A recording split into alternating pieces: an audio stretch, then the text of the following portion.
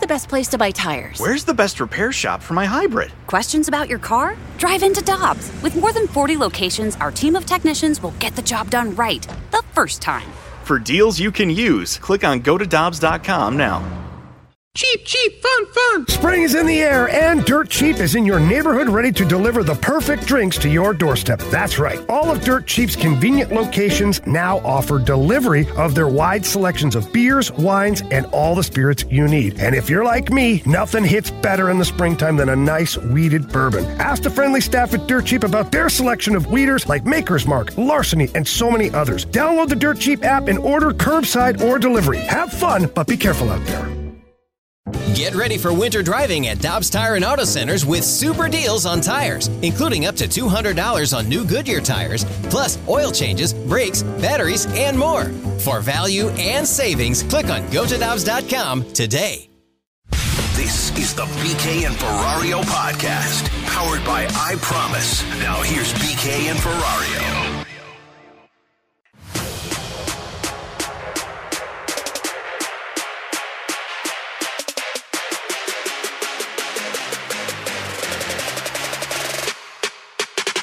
Fly ball, shallow left, and this ball will get down. Sosa was about halfway. Now rounding third. He will score. It's a double for Dylan Carlson, and that makes it a 2-1 Minnesota lead. 3-2. Waino hits it sharply to third. Arise comes up with it, but Sano can't come up with it. And a run scores, and it makes it a 3-2 St. Louis lead. And Sosa on the first pitch, a high fly ball into deep right center. Gone! Edmundo Sosa, the first pitch in the bottom of the eighth. Some insurance for the Cardinals. We're feeling better about the Cardinals now, boys? Make some big deals on Friday, win 2 out of 3 against the Twins. Welcome back to Tanner Hendrickson with Alex Ferrario. I'm Brandon Kiley. It's BK and Ferrario on 101 ESPN. Boys, the Cardinals have won 6 of their last 7 series. They have the best record in the NL Central since the 4th of July. We are riding high on a Monday morning. Thank you, Tanner. How you doing today, Alex? We're riding high on a Monday morning. Yeah, man. Where they won a game and they lost a game. And then they won another one. That's 500 baseball. No, that's 666 baseball. No. They win, they lose, they win, they lose. Let's not do the 3 sixes. That feels bad about this Cardinals team. Well, it might be spot on with this Cardinals team. And you're really excited about what they acquired. I mean, we'll talk about that here in a minute. It's fine. Good old John. I don't know. I don't know. Maybe it's negative Nancy on a Monday. Maybe the coffee hasn't kicked in yet. But it was awesome to see that win yesterday, especially with Adam Wainwright on the mound and especially with Wainwright contributing to that win. Hashtag let pitchers hit. No, easy with that one.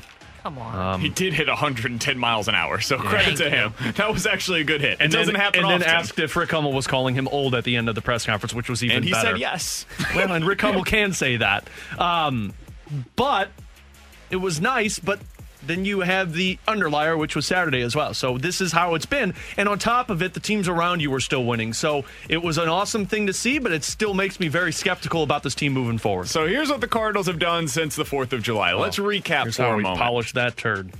They won 2 of 3 against San Francisco. They split a 2-game series against Chicago. They won 2 out of 3 against San Francisco. Again, they won 3 out of 4 against the Cubbies. They lost 2 out of 3 against the Reds. That one stunk. They split a series against Cleveland, and then they win 2 out of 3 against Minnesota. The Cardinals have done, basically, if we were talking about a normal situation, they've done what you would hope that they could accomplish. This is pretty good. They've been, since the 4th of July, a good baseball team. The problem is they need to be a great one to be able to get into the postseason, because you've won or split 6 of your last 7 series. And in that time, like I said, they have the best record in the division. The problem, and this is a real issue for the Cardinals right now. On the 4th of July, the Cardinals were 10 games back of the Brewers in the division. Not great. They were 3 games back of the Reds in this division. Not bad. As of today, the Cardinals are 9.5 games back of the Brewers in the division. Gaining ground. And 2.5 games back of the Reds. Just stop it. So despite the fact that you have the best record technically in the division over the last month or so, basically, and despite the fact that you've won or split 6 of your last 7 series, you're still basically in the exact same situation that you were a month ago because nothing's actually changed in the standings. And if you want a historical reference on where they are right now relative to the rest of the division... Don't say 2011 Cardinals. Nope, it's way worse. The Cardinals are 9.5 games back, or they woke up 9.5 games back in the division on August 1st for the first time since 1999. Wow, before I was a young lad. Before you were even That's thought of. terrifying. Exactly. Yeah. They finished that year 75 and 86. I was going to say, I think I remember how that season went. Didn't go well. That was after the summer of 98. You probably remember that one a little more fondly, Alex. So the Cardinals are this classic Jekyll and Hyde, right? The problem for them is still June. They're into August now, and yet June is the thing that seems to be in not the rear view mirror, but in the driver's side mirror. It's tough to be able for this team to overcome everything that went wrong for them in June. Yeah, I mean, you've dug yourself a really deep hole that you're going to need the steepest ladder to get out of. And I don't know if that ladder's steep enough to get you... I don't know if that ladder has enough games on it that can get you back into this. And the problem for me is the consistency. Now, those numbers look great, BK, of winning the series and going out there and doing that on a consistent basis. But you know how many games they've had in the month of July or had in the month of July where they won like a winning streak? They only had 3 separate winning streaks. Of like 3 or more? Of 2 of 2 games and then 1 of 3. So you got 1 winning streak. Well, I call 2 games. That's a winning streak. Yeah, come on. Come on. You win 1 game, that's a winning streak, according to Major the League. for the guy that shines a lot of turds, you think he'd shine that Yeah, one? you've been trying to polish this Cardinals team, and you're telling me a 2-game win streak isn't a win streak? No, 3 is a streak. You know what it pops up on when you look at MLB.com? 3 is a streak. It pops up on MLB.com as streak W2. There you go. Very much. No. 65780 is your comfort service text line. How many games in a row do you have to win before it's a streak? It's 3. Once you get to 3, that's what I'll qualify. Do you not know the Major League quote? That's a win, boys. And you put another one together, that's considered a win streak. I think it's 3. No, it's 2. Maybe I thought it was 2 too. I haven't seen Major League in a really long time, so that might not be correct. What are you Googling? If we how many win today, it's called 2 in a row. And if we win again tomorrow, it's called a winning streak. It has happened before. Yeah, it's 3. No, it's 2. I'm literally Get looking that at trash out here. It's 2. You just typed that up. T-Bone's right. You look at the W column, the streak column on MLB.com, W2. But anyway, you have not put consecutive games together. That's what I'm talking about. And look, somebody's already calling me Negative Nancy, and that's fine. You win a game, you lose a game, you win a game, you lose a game. Yeah, I know that's the game of baseball, but that's the game of baseball in April or May, when the Cincinnati Reds keep winning, when the Brewers keep winning, when the Padres keep winning. That's a really tough task for you to win a game, lose a game, and try and catch these guys in the NL Central or the wild card race. So John Mozeliak was asked about this exact scenario right now. How do the Cardinals go on not just a nice run the way that they have over the last month? How do they get on a winning streak that can actually get them back into contention? I think, overall it comes down to simply just playing good baseball, meaning get good starting pitching, quality bullpen, solid defense, which we still believe we have a good defensive club, and of course timely hitting. And I think all of those things have been a focus at some point or another during the season, and now you've got to put it all together. We've got 2 months, so we'll see what happens. What's funny is the Cardinals have actually been a good pitching team over the last month or so. If you look at what they've done, especially as a starting staff, I think it's like a 3.5 ERA dating back to the 4th of July. It's all those guys from Baltimore. They've been pretty good. Not perfect, but pretty good over the course of the last month. And I think that's something this team's going to have to lean on heavily because the offense has sputtered at times. Even in these winning portions of the season, the offense still isn't great. It's fine. It shows glimpses of being awesome, but they just can't seem to put together the consistency that you're talking about, Alex. And this is the perfect time to do that. You've got 3 against Atlanta. I think this is going to be a really big series for the Cardinals. Starts tomorrow night. They've got the off day today. I agree with you. I think this is huge because Atlanta's a team, and we talked about this the last time these two got together. that is in basically the same spot as you. Yeah, but they bought at the deadline, and you can consider So what did the Cardinals. Get the hell out of here. You can consider that buying all you want, but I think that's just sitting there saying, you know what, I'm going to fold because my cards aren't that great, and I'd like to keep the ante that I just threw in there. Braves got better. I would say they checked. The Cardinals checked. Yeah, but you can only check game. so long. You can only check so long. Your ante went in. You can only check so much. They put in the big blind, and they were like, you know what, we're going to check here. We're just going to, if anybody ups this, we're going to fold. That's called terrible bluffing, ladies and gentlemen. Yeah, that's pretty much where they're at right now. But you're right. The Braves did buy, but they bought kind of strategically. They got Adam Duvall and Jorge Soler, who's been terrible for the majority of this season. They got Jock Peterson, who the Cubs were more than happy to send off even before the trade deadline. So they added. To me, they kind of did what the Cardinals did. It was just kind of, we kind of need that. Why they not? added, but they also lost one of the best players in the sport. And they're not getting Ronald Acuna Jr. back. Meanwhile, the Cardinals are expecting to get back Miles Michaelis and Jack Flaherty. You guys are forgetting the one guy that they got from Pittsburgh who's a really big upgrade. Got the relief pitcher, Richard Rodriguez. Which they needed because their bullpen has been trashed. Well, and I mean, their starting rotation stinks. He's their closer, too, though. So, I mean, at least, their pitching's bad, but that's better than what the Cardinals did. Yeah. What? I can't wait for this next segment. They got better, but so did the Cardinals. And so when you're looking at this series, the Cardinals need to continue taking 2 out of 3. And then after that, that's when things really get interesting for this team. Because that, Alex, to your point on the winning streak situation, that's when that's got to start happening. Yeah. Because you've got the Royals, Pittsburgh, Kansas City, Pittsburgh, Detroit, Pittsburgh.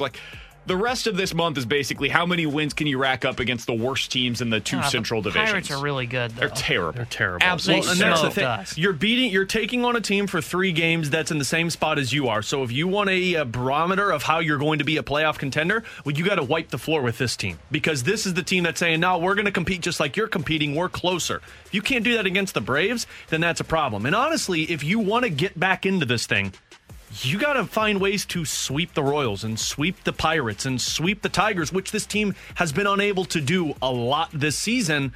That's where I'm so hesitant with this because, look, if you go out there and win 2 of 3 against Atlanta, yeah, you're building the pace of what you need to do to catch the wild card team.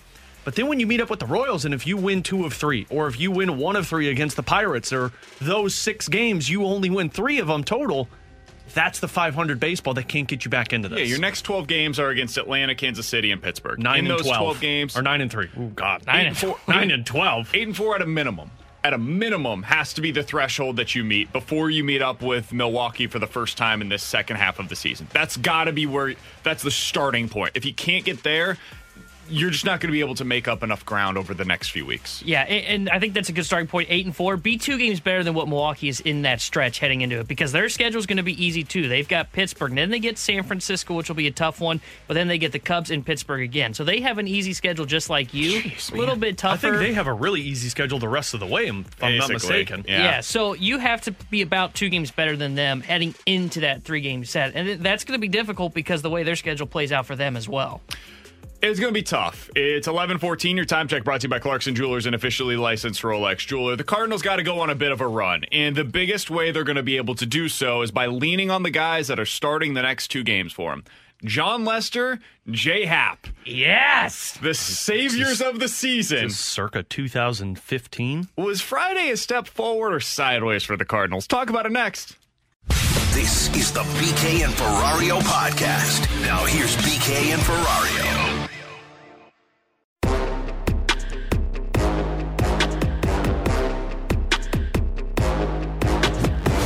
No, I hope it makes us better, first off. Secondly, I think it also allows someone like an Oviedo to continue to develop and not do it at a major league level or in that pressure cooker and allow him to grow at a more natural pace. So I think it takes a little pressure off others. It allows us, I think, to, again, when you look at putting a major league team on the field, sometimes it's nice to know you're running someone out there that's been there and done that. And I think now we see that. That was what John Mozeliak had to say about making moves on Friday and whether or not they got better. He says, well, I hope they got better. I agree with him. I think they did get a little bit better on Friday, and I think that seems to be an unpopular opinion today, but thus is life. With Alex Ferrario and Tanner Hendrickson, I'm Brandon Kiley. 65780 is the Air Comfort Service text line. You guys can always get involved in the show via the Rhino Shield mic drop feature, and I would love to hear from Cardinals fans today. What was your reaction when you saw that on Friday the Cardinals acquired John Lester and J-Happ? What was your reaction? Was it something of glee? You were super excited about the two wily veterans coming in and starting some games for the Cardinals while they're waiting on Jack Flaherty and Miles Mikolas to get back? Or were you completely underwhelmed and completely out on the Cardinals for the rest of the year? I'm legitimately curious on where Cardinals fans are at on this. Here's where I found myself on Friday, Alex. I thought it was fine. I don't think they got significantly better. Your daily hit of sitting on the fence with BK and Ferrario. I think that they got more stable in their rotation by putting John Lester and J-Happ in there as opposed to having some combination of Gant, Oviedo, and Woodford. And here's why. You remember why we got excited about Wade LeBlanc and why Tanner Hendrickson just... What do you mean when we got excited? We're still excited. He's fine. I'm a little past that. He's fine. I'm getting into like secondary John Gant territory or James Gant territory now, according to the Minnesota Twins. Listed on the bullpen sign last night. So we got excited about it, or at least we got optimistic about it because he throws strikes. That's what John Lester and J-Happ do. On the season, those guys have a combined 7% walk rate. If you're looking at what Gant, Oviedo, and Woodford did in their 31 starts this year, they combined for 87 walks, and it was a 15% walk rate. You're cutting that walk rate in half with these two guys being inserted into your rotation. Now, J-Happ played in front of a bad defense. John Lester played in front of a bad defense in Washington. The Cardinals are a great defense here in St. Louis. And so if you're looking for how they get a little bit better, it's by pitching to contact and having a defense behind them that helps them prevent runs. I think you're going to see these guys with very similar and maybe even probably a little better results than what we've seen thus far from Wade LeBlanc. I think that's what the formula is for the Cardinals. Feel good about yourself now? I feel better about the Cardinals.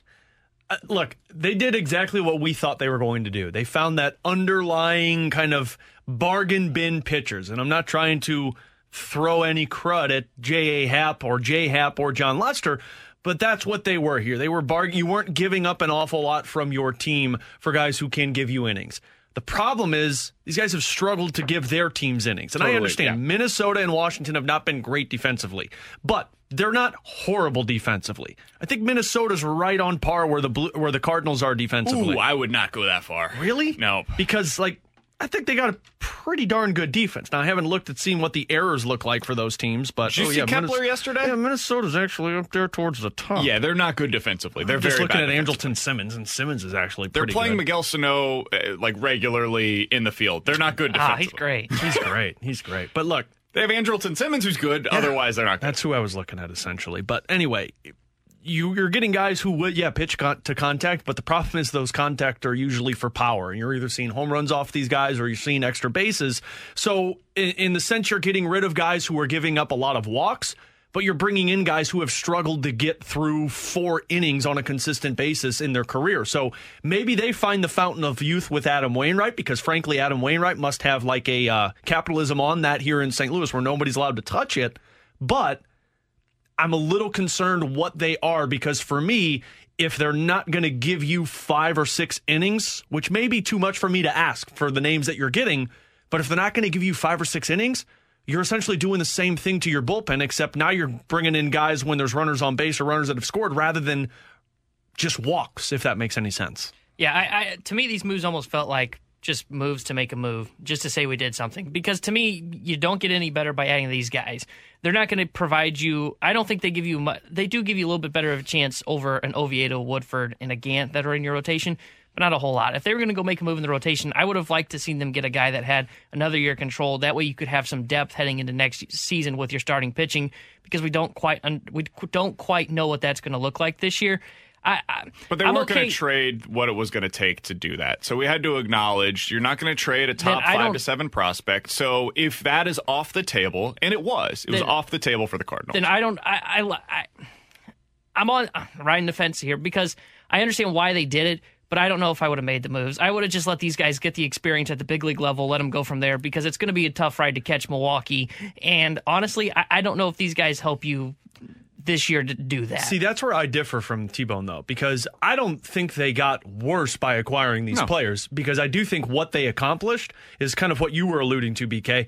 You accomplished the fact of now you can send Oviedo and Woodford down to the minors and say, hey, we're not touching you the rest of the way until your season is complete, so just go out there and dominate. And I heard Al Rabowski say that on the post game a couple of nights ago. It must have been Saturday after Oviedo's game, where he said, look, kid, just go down there and just dominate. I don't care what you do, who you do. Get your confidence back, man. Just destroy AAA, because then next year you have that confidence to come in and fight for your rotation. So that's where I think they did get better. Here's what John Mozeliak had to say about it. He was talking about this and what the Cardinals needed to do with their rotation. Here's his explanation on why they decided to make these moves. Ultimately, we added 2 veteran pitchers.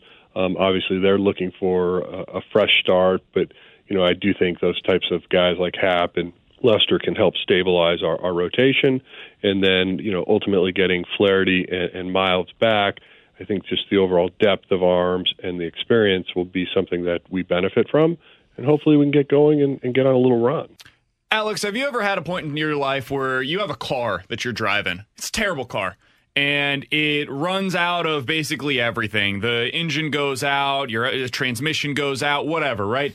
And so you got to buy a new car, but you ain't got no money. You're broke. Maybe you were in college, you're just out of college, you're not making a whole lot of money in your career. You're 30 and you're working radio. When you're in that situation, you're not out there looking for a Mercedes. You're not looking for a Beamer. You're looking to find something that can get you from point A to point B, right? And then maybe later on, you get the upgrade. And maybe instead of having the Pinto, now you're driving a Honda Accord. And you're feeling like you're getting up in the world a little bit. And you know what? You're comfortable in that spot, right? Right now, the Cardinals' rotation was very new, but the power steering no longer worked. You couldn't go up or down with the windows. The power windows were broken. I had a Ford Tempo when I was in high school that when it went above 60, the speedometer started to shake. The clutch, it was no longer working at times. You'd get up to a stoplight and it would stall out. And there was a lot that went wrong. But there were times when I'll be damned if that 2019 Ford Mustang, it drove like a champ. But you never knew what it was going to be on any given day. That was the Cardinals' rotation with Johan Oviedo and Jake Woodford. But isn't that what the rotation is now with John Lester and Jay Happ? Yeah. Nope. Now you got a 2000 Honda Accord with 200,000 miles on it, and it may go out, but it is very reliable. It is very reliable for the here and now. And while you are driving it, you feel pretty good about getting from your home to work and getting back home afterwards. That's where the Cardinals are at right now. They couldn't be picking and choosing on exactly what they wanted because they weren't willing to pay what it was going to cost to go get that Beamer, to go get that Mercedes-Benz. They wanted to go out there and find something that was reliable.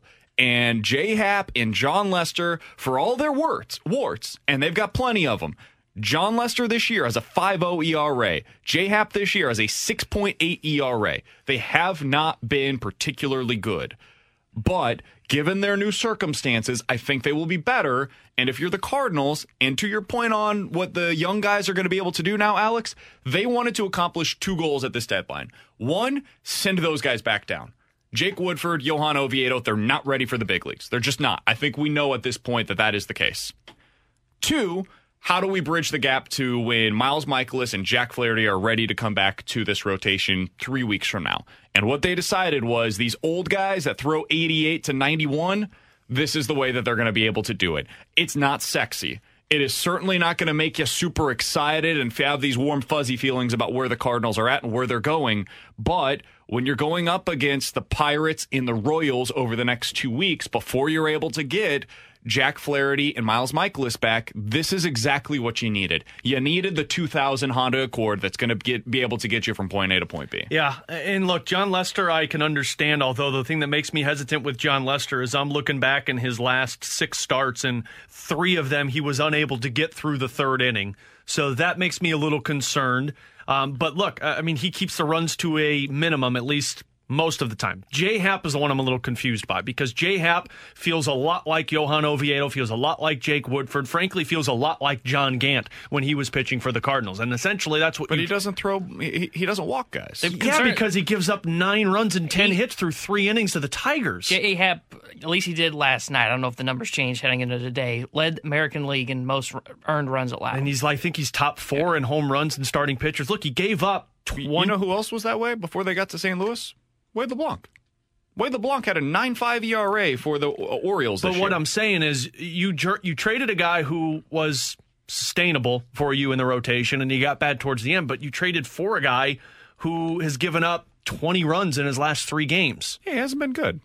But he also has... But how is that supposed to keep you in this race if a guy can't keep the runs down to a minimum? Because I think he will in St. Louis, because he's in a much better pitcher-friendly park. He's got a better defense behind him, and he's going to throw strikes. I think that what you're going to see from him is very similar to what you've seen from Wade LeBlanc. And he's going to get you through 5. He's going to give up 3 or 4 runs consistently. And when you look at the ERA at the end of the day, you ain't going to be thrilled by it. But he's going to give you a chance to win consistently. That's what Wade LeBlanc has done. Wade LeBlanc hasn't been this perfect pitcher for the Cardinals. He's been perfectly adequate, and he's been able to get you through games, and you feel like you've got a chance to win when he's out there. I think that's what J. Happ is supposed to be for you. Because I didn't feel good about the Cardinals having a chance to win when Jake Woodford took them out on Saturday either. I didn't either. And that's where I look at this and I say, well, in some ways it's a win because I'm looking at 2022 for this team, and now you have more guys who are getting more experience, which is important. But for those 2 acquisitions, does it help? Yeah, because you got guys who can throw, but I don't know if it helps you anymore getting closer to the wild card or Cardino Central top. Coming up in the 12th hour, we're going to hear from you guys. Rhino Shield Mic Drop features in the 101 ESPN app. What was the message that you felt like the Cardinals sent to you as a fan when they made the decision on Friday to trade for John Lester and J. Happ? Did you feel great about it? Are you feeling kind of like me where you're in the middle but you feel fine? Or are you pessimistic like Tanner? Because, of course, he is. Coming up next, Cardinals insider for The Athletic, Katie Woo is going to join us. We'll ask her for her impression on the moves on Friday and this schedule. It opens up a little bit for the Cardinals now. How much does that play into the Cardinals' potential chances of making the playoffs? Katie Woo tells us next. This is the BK and Ferrario podcast. Now here's BK and Ferrario.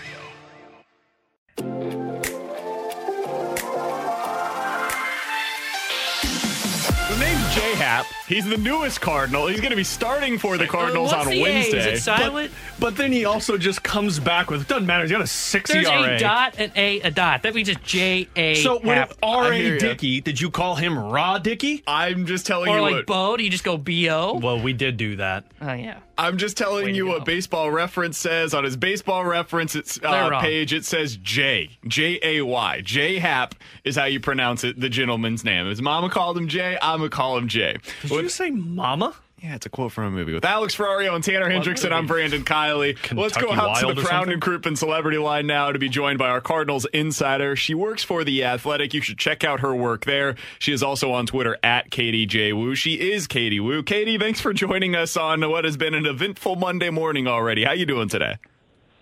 I'm sorry, I'm still trying to get my composure from Rod Dickey. Are you guys okay this morning? I'm just saying, Katie, like, if we're going to call him J.A. Dickey and he goes by J, then R.A. Dickey, who has the periods in between the letters, should be called Rod. Or Ray, I guess. Alex, that's what you're laughing at, Katie. I totally understand what you're saying. Katie, I think that's where you're laughing at because I should have went with Ray instead of Ra. Am I correct there? No, I don't think you're still on the same path. It is Alex. Now I'm looking up Now I'm looking up Roz Dickey's baseball reference page now. Alex, you got to stop, man. No, game over. All right, so Katie, what was the weekend like for you watching the Cardinals win 2 out of 3 against the Twins? Well, after I recovered from what I think was probably the most crazy trade deadline in, I don't know, the last decade,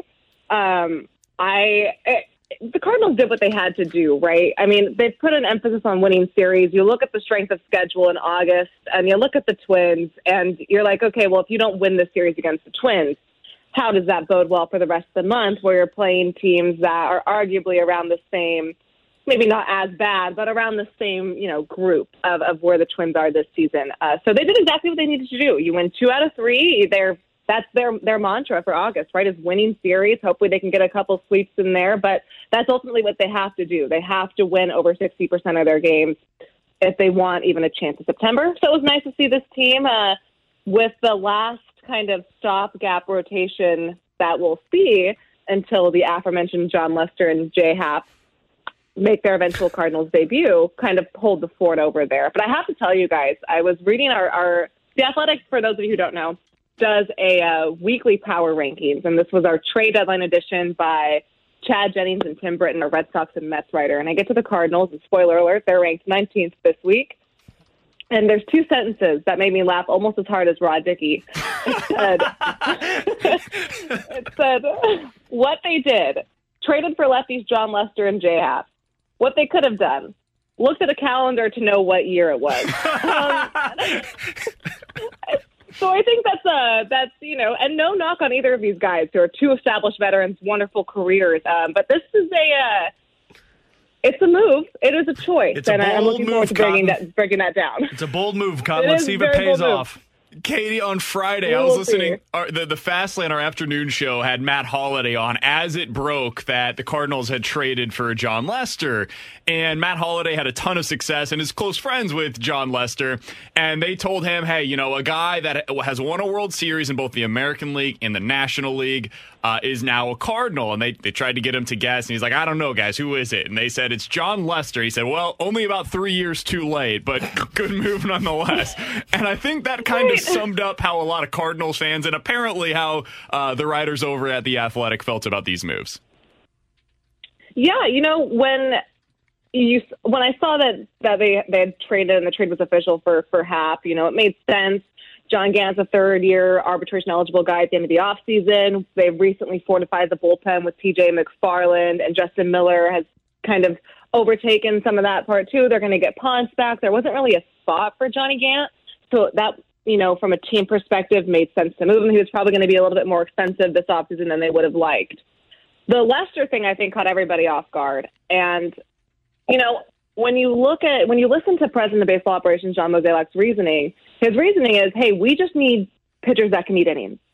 And then when you first look at the stats, you'll see that John Lester and Jay Happ have averaged about the same amount of innings per start as Jake Woodford and Johan Oviedo. So the first rationale is that makes 0 sense.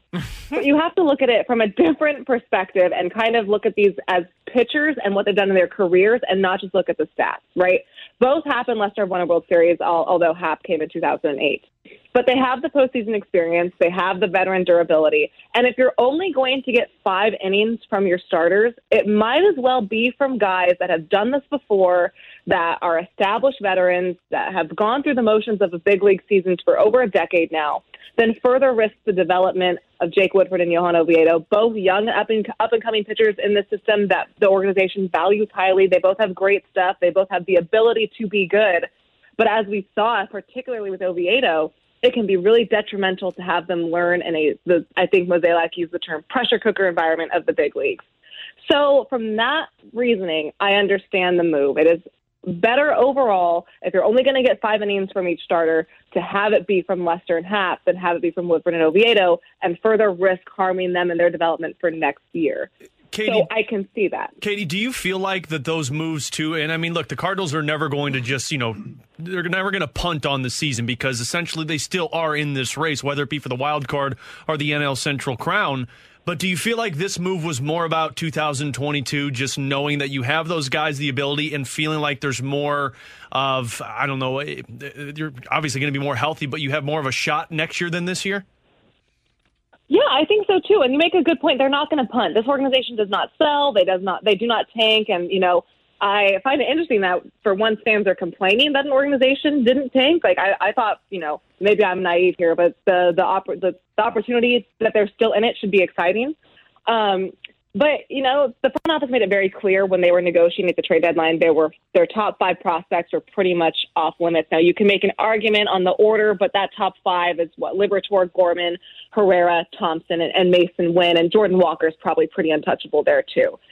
And you saw from the trade that it was going to take, no matter who you wanted, especially if you wanted starting pitching, it was going to take a pretty big haul to land that, and they just weren't willing to part with that because they look to be in such good shape for 2022. And I think the hope here is that in 2021, the remainder, 55-ish games or so that's left in the season, they can take advantage of a very favorable August and 13 remaining games against the Brewers. They also have a couple games left against the Reds, a couple series, I should say, and a 3-game set against San Diego, which looks to be in kind of a dangerous spot right now, and maybe they can sneak into the wild card game. They're by no means punting on the 2021 season, but the primary focus was let's not tank ourselves for 2022 in a sort of panicking high-risk gamble to make the playoffs. Let's make these lower-risk calculated moves.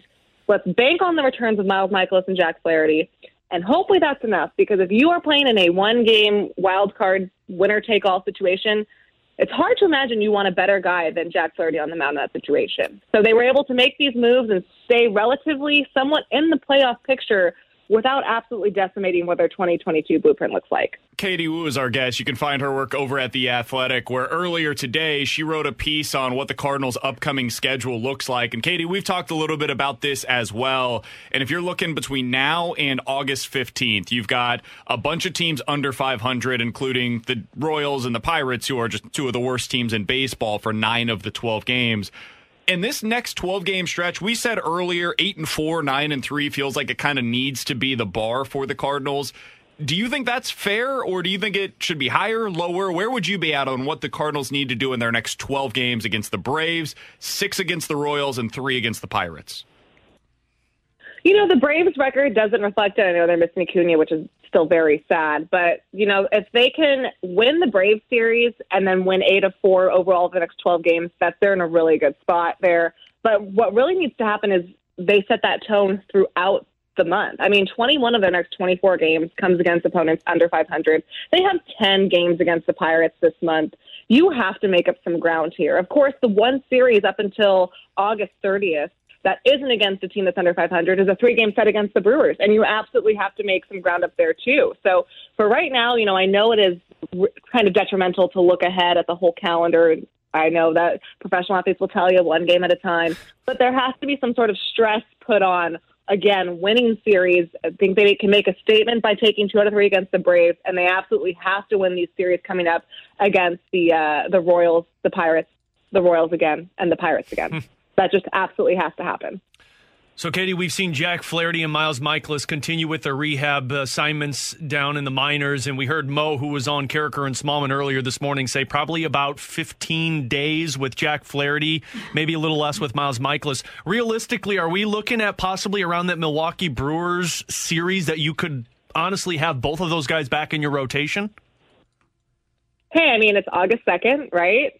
2 plus 15 that's 17. That's the first day of that Brewers series. That was a dangerous game to play there, Katie. I respect your willingness to do it. You are fighting with fire when you do math on the air with us, too. I was really confident in adding 2 to 15, but that's probably as high as I go for math. BK was really confident in adding 8 and 3 to 11, but then it turned into 8 and 4 would be in the next 11. He's like, wait, that's not right. It's fine. Everything's fine. Go on, Katie. Sorry. It's close. It's close enough. But that's not a coincidence, right? I think above all, they're going to prioritize the health of these guys. I was talking to Miles Mikolas the other day, and this is paraphrasing. These are not his words verbatim. But for just talking to him, it's about making sure they are healthy, because the worst thing that can happen right now is what we saw in mid-May. It's really when Miles threw 4 innings and was hurt again. It's really hard to replicate the environment of a big league setting. It's actually pretty much impossible to do that in a rehab setting, in a rehab outing. There's just too many ulterior factors that go into play there. So it's really going to be about making sure both of these players are ready to go. It looks like, Miles is going on his 3rd rehab start tomorrow. I'm not sure when Jack says he just pitched his 2nd one yesterday, so it should be in the next few days or so. Usually around 3 rehab starts to 4, you're looking at guys getting activated, but I think it's, again, going to take a couple more weeks However, it's no coincidence that this team is targeting that return potentially around that Brewers series. Those are 3 must-win games for this organization. Again, if they're not ready, they're not going to push him. But if they've checked all the boxes twice and both these guys look good, that's when I would expect reasonably for them to be up. Final question for you as we're talking to Katie Woo here on 101 ESPN. Katie, other than like the playoff push, of course, because that's what everything's always focused on for the Cardinals, what's the biggest question that you think needs to be answered for the Cardinals the remainder of this season? Like if they had their best case scenario on something, what is something they would like to have answered by the end of this 2021 season? I mean, the obvious one is the rotation, right? Because I highly doubt this rotation of Wainwright, Happ, Lester, LeBlanc, and Kim is what we see in 2022. I'm very confident in saying that's not what we will see. But I think the rotation will kind of sort itself out, and there's, for one, seem to be some sort of like optimism in solutions. It's a risky move there. It's, there's not a lot of margin for error. But for me, the biggest question is the offense. In June, they were dreadful. They were bottom of the National League in almost every standard offensive category. In July, their offensive metrics, especially analytically, have risen. They've made improvements, but they're still in the lower half of a lot of the standard offensive categories like runs scored, walks, OPS. So those offensive jumps that they made in July were fantastic. I don't want to diminish them by any way at all. They came in, they started changing their approach. They implemented the things that Mike Schilt wanted to see. But that offense has to continue improving in August. Otherwise, it ultimately won't matter what the rotation looks like. So for me, that's the biggest question is this offensive tick that they're on as they continue climbing up sustainable, and can they hold it so that whatever patchwork they're doing with the rotation ultimately pays off? Katie, we'll be reading your work over at The Athletic. People should follow you on Twitter at Katie J. Woo. All the best this week, and we'll talk with you again next week, hopefully after the Cardinals have a successful stretch here against some losing teams. Sounds great, guys. You know it. Absolutely. That's Thanks, Katie Woo joining us here on 101 ESPN. With Alex Ferrario and Tanner Hendrickson, I'm Brandon Kiley. I think that's a good question to get answered. And if I were to specify that on any one player, we've talked about it a lot, it's got to be Paul DeJong, right? If the Cardinals could have an answer on any one player, Tommy Edman's seen a real uptick in his offense of late. The doubles are something that you want to see out of him. He's a line drive hitter, and he's now up to 26 on the year. If you could have any one guy really see an uptick in his offense the remainder of this season, whether it be for the Cardinals' future or for his trade value, in my mind at least, it would probably be Paul DeJong. Yeah, it's Paul DeJong for me as well, and I think the answer needs to be, is he your guy or are you going into the shortstop market? Because I'm with Katie. I think the bigger picture and bigger question is, what is this offense? Because if you're going to make a serious push in 2022 with this roster and you feel like your pitching is where it needs to be pending health, the only thing you need to have answered is why your offense is so inconsistent. I think that comes to shortstop. Coming up here in about 15 minutes or so, Alex was listening to a podcast earlier today, and he heard some new reports on what the future could hold for Vladimir Tarasenko. We'll get into that and Alex's latest Ferrario 5 coming up at the top of the hour. Coming up next, though, 65780 is the Air Comfort Service text line. If you've got some questions, we'll try to have some answers next on 101 ESPN. This is the BK and Ferrario podcast. Now here's BK and Ferrario. This is such a great question. 65780 is the Air Comfort Service text line from the 314. Guys, you can keep one of Lester or Happ next year. Which one are you keeping? And oh, by the way, you have to keep one, so you cannot say neither False. of the two. You can't tell me what to do. I don't want to keep either I of them. want LeBlanc. No, you don't. No, you don't. I'd say I was looking up LeBlanc's numbers, by the way. I don't want to hear it. Since becoming a starter, he's allowed an OPS right at 800. Wow, That's fantastic. Don't ruin my hero for me. Let's bring him back next year, 2022 World Series. I'd say Lester. I mean, honestly, I'd bring Lester back if, in the hopes that he could reignite that flame from 2016. Maybe he finds the fountain of youth with Adam Wainwright. I'm not bringing back. Lester really hasn't been that bad this year. What? He has the ERA plus of 75. You heard me say he's given up 20 runs in his last 3 games, 77, right? First of all. Oh, sorry. And second of all, he has a 5.0 ERA this season. He's given up 20 runs in his last 3 games. He hasn't been good for 3 years. I understand. I didn't say he's been good. I said he hasn't been that bad. I'm not bringing back J.A. Happ. His name's Jay. No, it's not. It's J.A. If you don't want us to call you J.A., don't put the periods in between the letters. Thank you.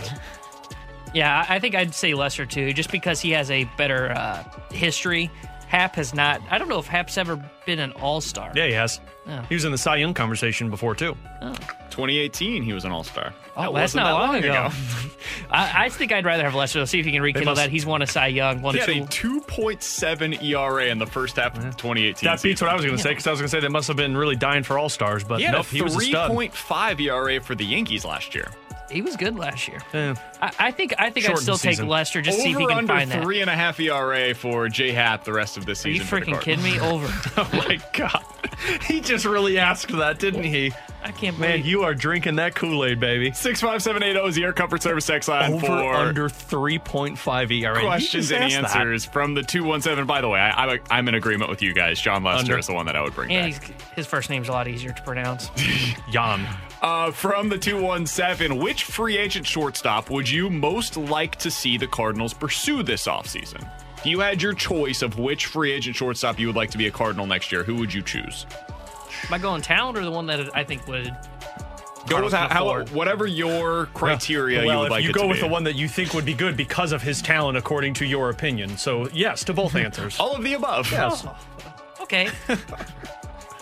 You need time to think about this? Yeah, go ahead, and ponder what you're going to come up with. Carlos Correa, Trevor Story, Corey Seager, and then T-Money Swizzle. Simeon. Javi Baez. Yeah. T-Money Swizzle. There's your 5. Or if you're feeling like the bargain bin.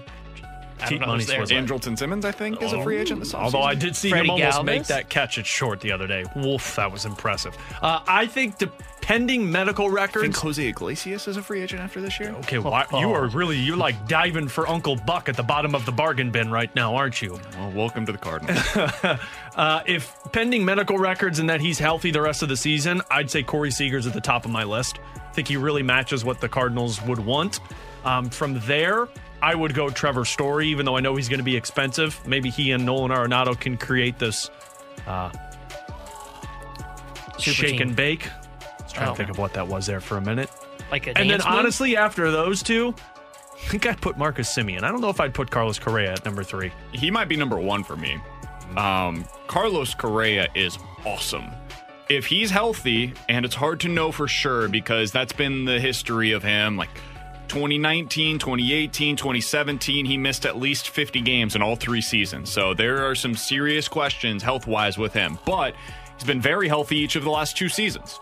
If you feel like that can continue moving forward, he's probably at or near the top of my list, but I also know that he's going to get paid in a big way. He's older too, correct? Is he older than 26? He's one of the youngest. He's youngest out of all of them. What's yeah. Corey Seager? Seager is 20, right around the same. 27, 28. Oh yeah, so he's a bit older. Oh yeah, maybe. Story 29. Oh yeah, I'm not going there. Yeah, Story. That's why I think he's going to get paid less than the others because he's 29 years old. So I think you can get him on a 5. Maybe he pushes it to a 6-year deal, but probably a 5-year deal is what he's looking at.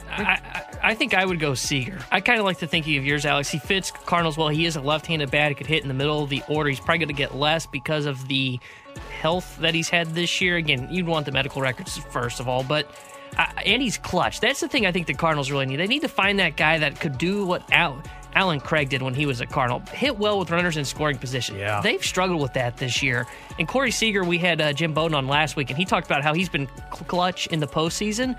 I think Seager's the guy that the Cardinals should target if and when it comes down to the offseason and they go to the shortstop market. Looking at his numbers, too. And look, Carlos Correa, by no means do I think is a bad. If you get him, that's a win in my opinion. But I'm just looking like 2020, of course, where he was an incredible. I just throw out everything from 2020. Yeah, but even that though, 2017, nearly a 300 hitter. 16, 300 hitter. I mean, at his best, you're getting a 300. At his worst, you're getting like a 270 hitter. And I know talking about Corey Seager, yeah. And I know Carlos Correa's there, but I just think Corey Seager matches an awful lot what the Cardinals are looking for in terms of a top 2 hitter, guy who's clutch, like T-Bone mentioned. He makes a lot of sense. He does.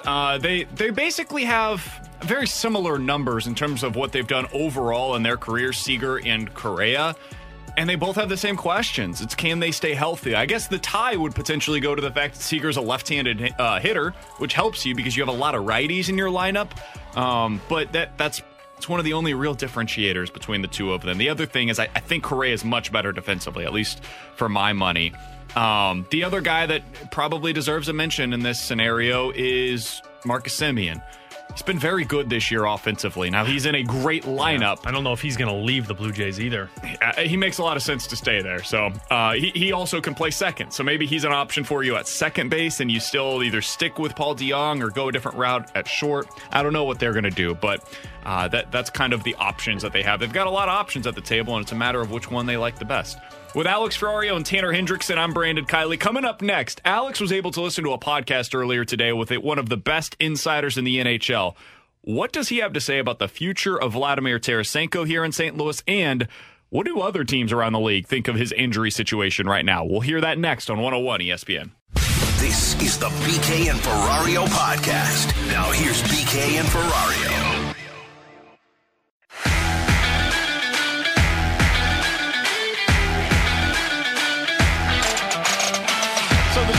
Remaining for the Blues this offseason is where Vladimir Tarasenko's future ends up. Is it here in St. Louis? I don't think so. But where is it going to be elsewhere? What can the Blues still get for Vladimir Tarasenko in a trade? Alex Ferrario made us aware of this. He listened to Elliot Friedman's podcast, The 31 Thoughts, earlier today. Here's what Elliot Friedman had to say about Vladdy and how other teams view him right now. You know, Tarasenko, I think they've looked into Tarasenko. I don't know how they feel about it, to be perfectly honest.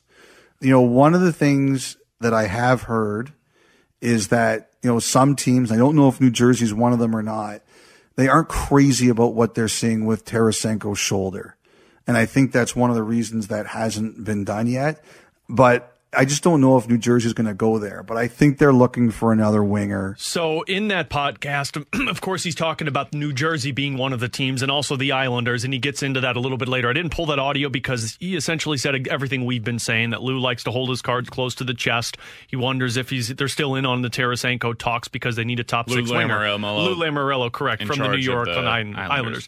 The reason that I pulled this one is that's interesting because we've heard in JR's article on The Athletic that, you know, the doctors feel like his arm's healthy. He's going to be 100% this season.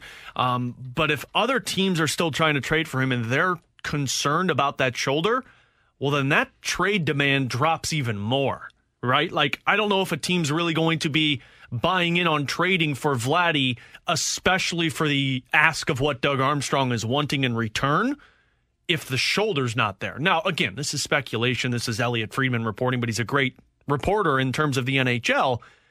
But if Vladdy's shoulder is still a concern to other teams, that's going to point more towards teams not being willing to trade for him. And you might have Vladimir a part of this team at the beginning of the season, which is going to be really interesting because if he's not 100%, do you put him on LTIR and just say, well, you're just going to stay there because you're going to not be cap compliant? Or do you just trade him for whatever you can get just to get him off the roster? That's the part that I think is very interesting in the developments now with this Vladdy stuff. This feels like it has conditional compensation written all over it. And what I mean by that is I think we saw this in, was it the Jake Allen or I think it was the Brian Elliott trade maybe? I don't remember which one it was, but there was a trade that the Blues made where there were conditions on what the Blues would get in return on that deal depending on how many games the other players started. Conditional picks that go with it. Correct. Right. So if, like for Vladimir Tarasenko in this situation, if Vladdy ends up scoring 20-plus goals this year, the Blues would get a first-round pick in return. If Vladdy scores 10 to 20 goals next year, they get a second-round pick, and so on, right? If he only starts 20 games for you, maybe the Blues get a third-round pick. Whatever it ends up being, that might be the route that they have to go here. And that stinks. If you're in Doug Armstrong's shoes, I'm sure you're holding out hope that somebody gets desperate, whether that be with an injury that pops up that they weren't expecting or a team that gets left at the altar by all of their other options in free agency, whatever it may be. But eventually, I think Doug Armstrong is hoping, okay, here's what we can do. Here's a team that became desperate enough to be able to offer us what we were looking for. Don't know if that's going to happen, at least not in the foreseeable future. And if it doesn't, you might have to take what you were just saying there, which is less than we were willing to take previously. But if Vladdy's injury situation is as good as he seems to believe, well, he's going to be a productive player next year. And if that ends up being the case, okay, you're still getting that same return.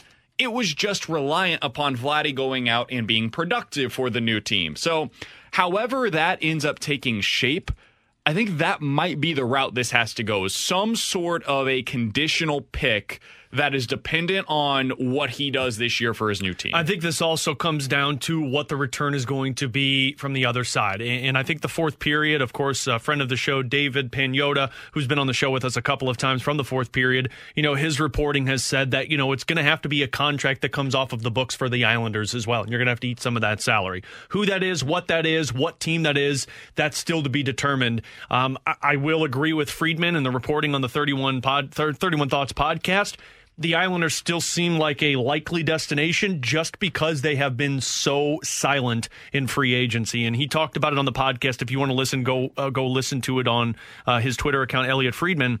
But he essentially talks about how the rumors are that he's got a contract in place for Zach Parise, Kyle Palmieri, Casey Cisak, and then they're restricted free agents, but they're waiting to find out what the salary looks like for Vladimir Tarasenko so that they can make sure that they're cap compliant. So that's something to keep an eye on, but Lou Lamoriello's notorious for holding these things off for a couple of months, so you might be waiting to find out what happens with Vladdy. Yeah, I wonder if this is a scenario where, I know you mentioned maybe they have a deal done already with their restricted free agents. One that you've brought up a million different times is Anthony Beauvillier. Mm-hmm. He's a guy that has scored 15 to 20 goals-ish, somewhere around that mark for the majority of his career. I don't know how he fits here in St. Louis, but if you were going to make a deal like this, maybe it includes him, it includes Scott Mayfield, who's making 1.5, and that gets you to probably $4 million-ish, and maybe the Blues end up having to eat $2.5–3 million on that Vladimir Tarasenko deal, and that's how you get to even money going both directions, right? Something like that makes sense. And then if you include maybe the Blues are sending a pick to the Islanders, and the Islanders are sending a conditional pick back to the Blues, something of that sort, that's probably where we're headed here, is the Blues are going to have to make a hockey trade, and that if they get picks in this, it's going to have to be some sort of a conditional pick. Yeah, I think it just comes down to what the want is for other teams. If they are desperate for a scoring right winger, they're going to take a chance even if they're not pleased with the medical reports of the shoulder. And again, that's just Friedman's reporting right now, because we've seen JR's reporting saying that his shoulder's 100%. It's 12:11, your time check brought to you by Clarkson Jewelers, an officially licensed Rolex jeweler. So the Blues, the big question that remains for them is Vladimir Tarasenko, but the majority of the big moves have now taken place. And the Central Division looks a heck of a lot different than the last time that we saw this division. And so, Alex, I think that means it's time for a Ferrario 5. T-Bone hit the open. You're listening to BK and Ferrario. It's time for the Ferrario 5, a top 5 list of very random things. So, Ferrario, give us your top 5. We haven't gotten randomness yet, but we'll get to one of them because there's no randomness involved with this one. All right, 5 things about the Central Division, guys, and I'm really intrigued by this division this season. I'll start with number 5. Nashville's not a concern anymore. Nashville, their GM is... I know, right? Nashville, their GM has called it a competitive rebuild. You've traded away your second-best defenseman, your franchise goaltender, who, yes, he was old, but he retired, and you have 2 guys who are making like $18 million that aren't really that great in Johansson and Matt Duchene. Nashville, well, who once was a competitor for a top spot in the Central, I'm not concerned about them anymore for the competitiveness against the Blues. I know Tanner cheered on that. That kind of stinks. I wish that they were. I liked the rivalry that was emerging between Nashville and St. Louis. It was fun. At their arena. I didn't. Well, yeah, that's the thing. It's just dumb. It's like the fans have a list of chants to yell in the middle of games. They have a chant saying you suck, and it's literally about 3 minutes long. And I agree. Nashville. Oh, you think we suck? No. I heard that too. I did too. He just said that. You're a Kansas City and a Nashville guy? Down with both of you. Unbelievable. Jeez, I'm going to Memphis for my bachelor party for a reason, because I prefer it to Nashville. Nashville, the reason why they're so easy to hate is because of stuff like that. I would have gone to St. Louis for my bachelor party. Okay, enough of you. So I liked the fact that these teams went back and forth and back. I'm going to miss that a little bit. But the rivalry was there because they were good. Exactly, and it stinks now that they're not going to be up there with the Blues. Stay tuned, though, because I got one that'll make you really happy in my Ferrario 5. So that's number 5. Number 4, the Jets, the Winnipeg Jets, they got better. Jets? Jets, like an airplane, but the Winnipeg Jets. They got better, and I think they're back in the conversation of fighting for a top spot. Now, I know that they made the playoffs this past year, but look, their defense was bad. They upgraded. They got Nate Schmidt from the Vancouver Canucks. They signed, I forgot who the free agent was, but they signed another big defenseman. They re-signed Paul Stastny. They're going to be a good team this year. And I think defensively, they're going to frustrate teams like the St. Louis Blues of trying to get to the front of the net and beat Connor Hellebuyck, who's a really good goaltender. So watch for the Winnipeg Jets to fight for a playoff spot because, as we know, top 4 teams in each division make the playoffs. Winnipeg is going to be trying to steal one of those spots away from the Blues. That is a team that I didn't miss playing. See, I'm the opposite of that. I actually love playoffs against Winnipeg. I love the whiteout. I think it's entertaining when they beat them in the first round. They're big and physical, too. Yeah, they're big and physical. Like, I liked that rivalry built. Man, you and I just have Nashville different... just thinks people suck. Yeah, it's not cool. Nashville's go-to chant is, "Oh, you suck because you can't stop a goal." And, like, when they have a power play, too, they say, "Thanks, Tom. It's time for a power play." Like, yeah, whatever. We get it. Nobody likes Nashville, BK. Okay, my Just bad. because you do doesn't mean we don't have to. Number 3 on this list.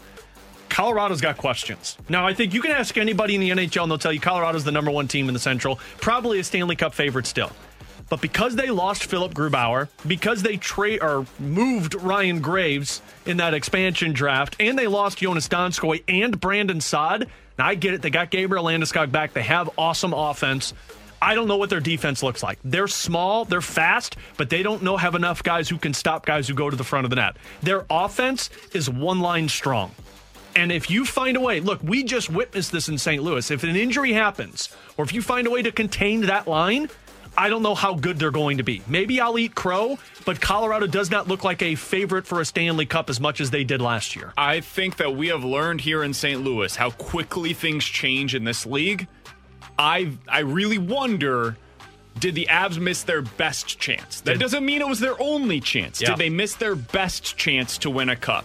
Now, if Darcy Kemper ends up having a tremendous season, he surprises all of us, they could still very well be in contention for a cup this upcoming year because they have one of the best players in the world. And when you have that guy, you've always got a shot. Mm-hmm. But their team last year was loaded. Yeah. They were deep as hell. They had a great goalie who had a potential career year. That was what it felt like for the Blues when they went on their run. Mm-hmm. And they missed it.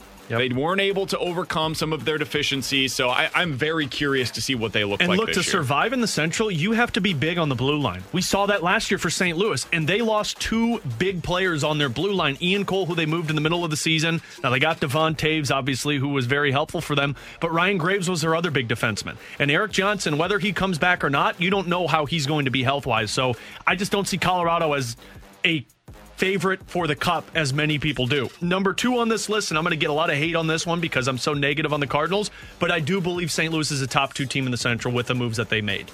Now they're a top 2 team. I think it solidifies whatever they do the rest of the offseason. And August is big for general managers to round out their teams. We've heard Jamie talk about the possibility of Zdeno Chara. If you make a move with the Islanders moving Vladimir Tarasenko, but Brandon Saad and Pavel Buchnevich make this team a top 2 team in the division, in my opinion, because now they have something they didn't have last year, and that is depth of scoring for 4 lines. I'm very curious to see how the third line ends up shaping up. Yeah.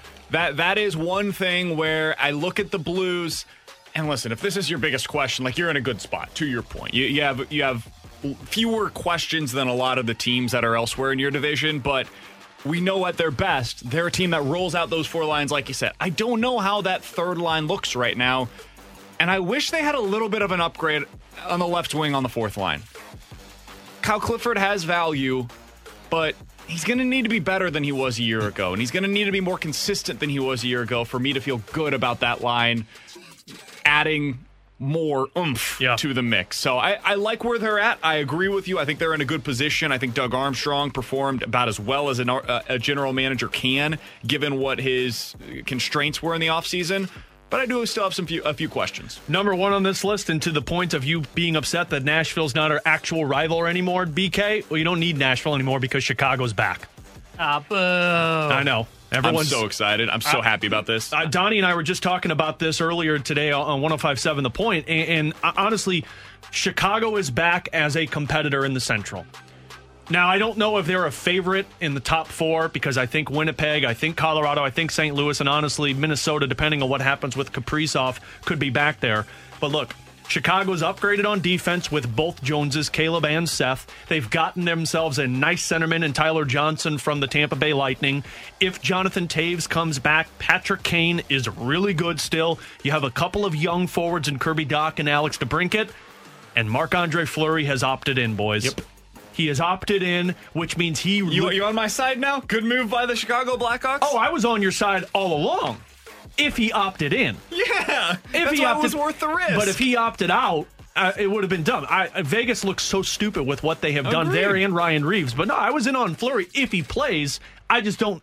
I mean, you don't know if he's going to play or not with that one. It was a worthwhile risk because you're the Chicago Blackhawks. Well, you didn't give anything up for it. So, essentially, you're trading for a Hall of Famer with nothing. But look, if Marc-Andre Fleury opted in, it's because he legitimately feels like that's a Stanley Cup contending team.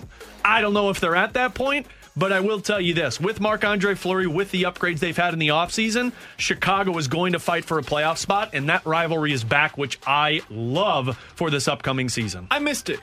I missed being able to see the Blues and Blackhawks going back and forth on what is one of the better rivalries in the sport. Because we haven't had it for 2 years.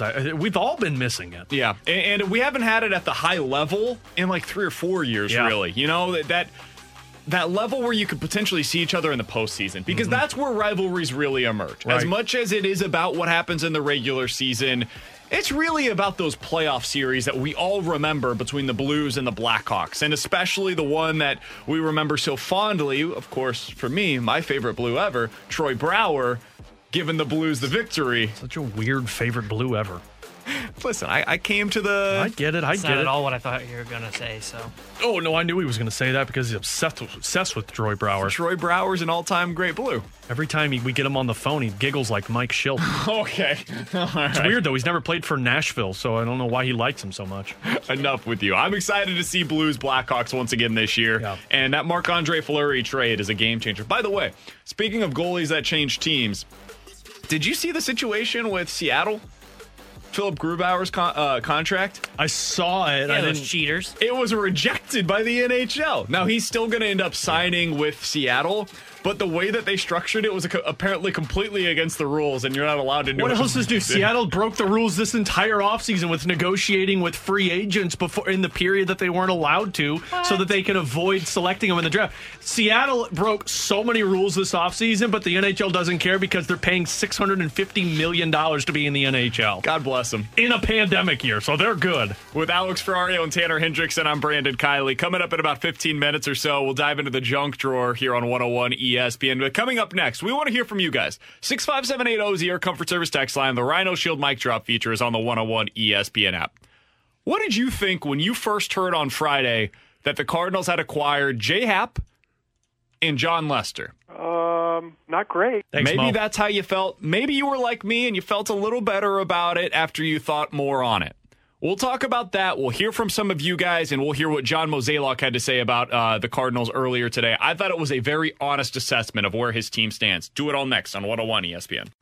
This is the BK and Ferrario podcast. Now here's BK and Ferrario.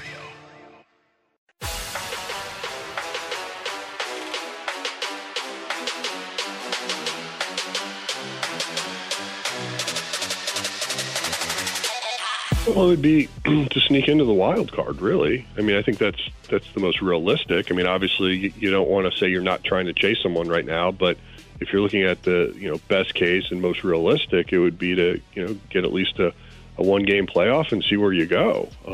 But I think if you had Jack Flaherty starting that game, you'd feel pretty good about your chances. I was surprised to hear that. That was John Mozeliak earlier today with Carricker and Smallman right here on 101 ESPN. If you missed any of their conversation, the full thing is out on the podcast page, 101ESPN.com, the free 101 ESPN app. It's all presented by I Promise.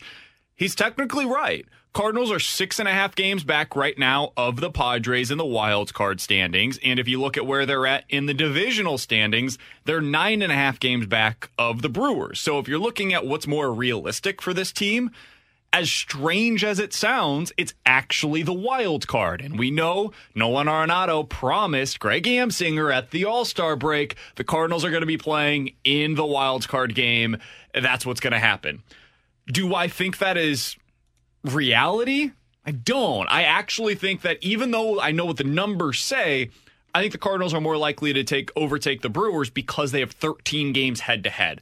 And if the Cardinals went something like 10-3, however realistic you believe that to be, I think that's the best chance for them to actually make the playoffs. But I thought that was interesting hearing that earlier today from John Mozeliak and his assessment of where this team is at. It makes sense. I mean, it is your best chance. I mean, look, you're 9.5 behind the Brewers, and the Brewers' schedule's just as easy as yours on top of you playing the Brewers, 9 times for the rest of the season? 13 times the rest of the year? So, I mean, you're looking at having to win like 10 or 11 of those games against the Brewers, which seems really unlikely for the pitching matchup that you're going up against.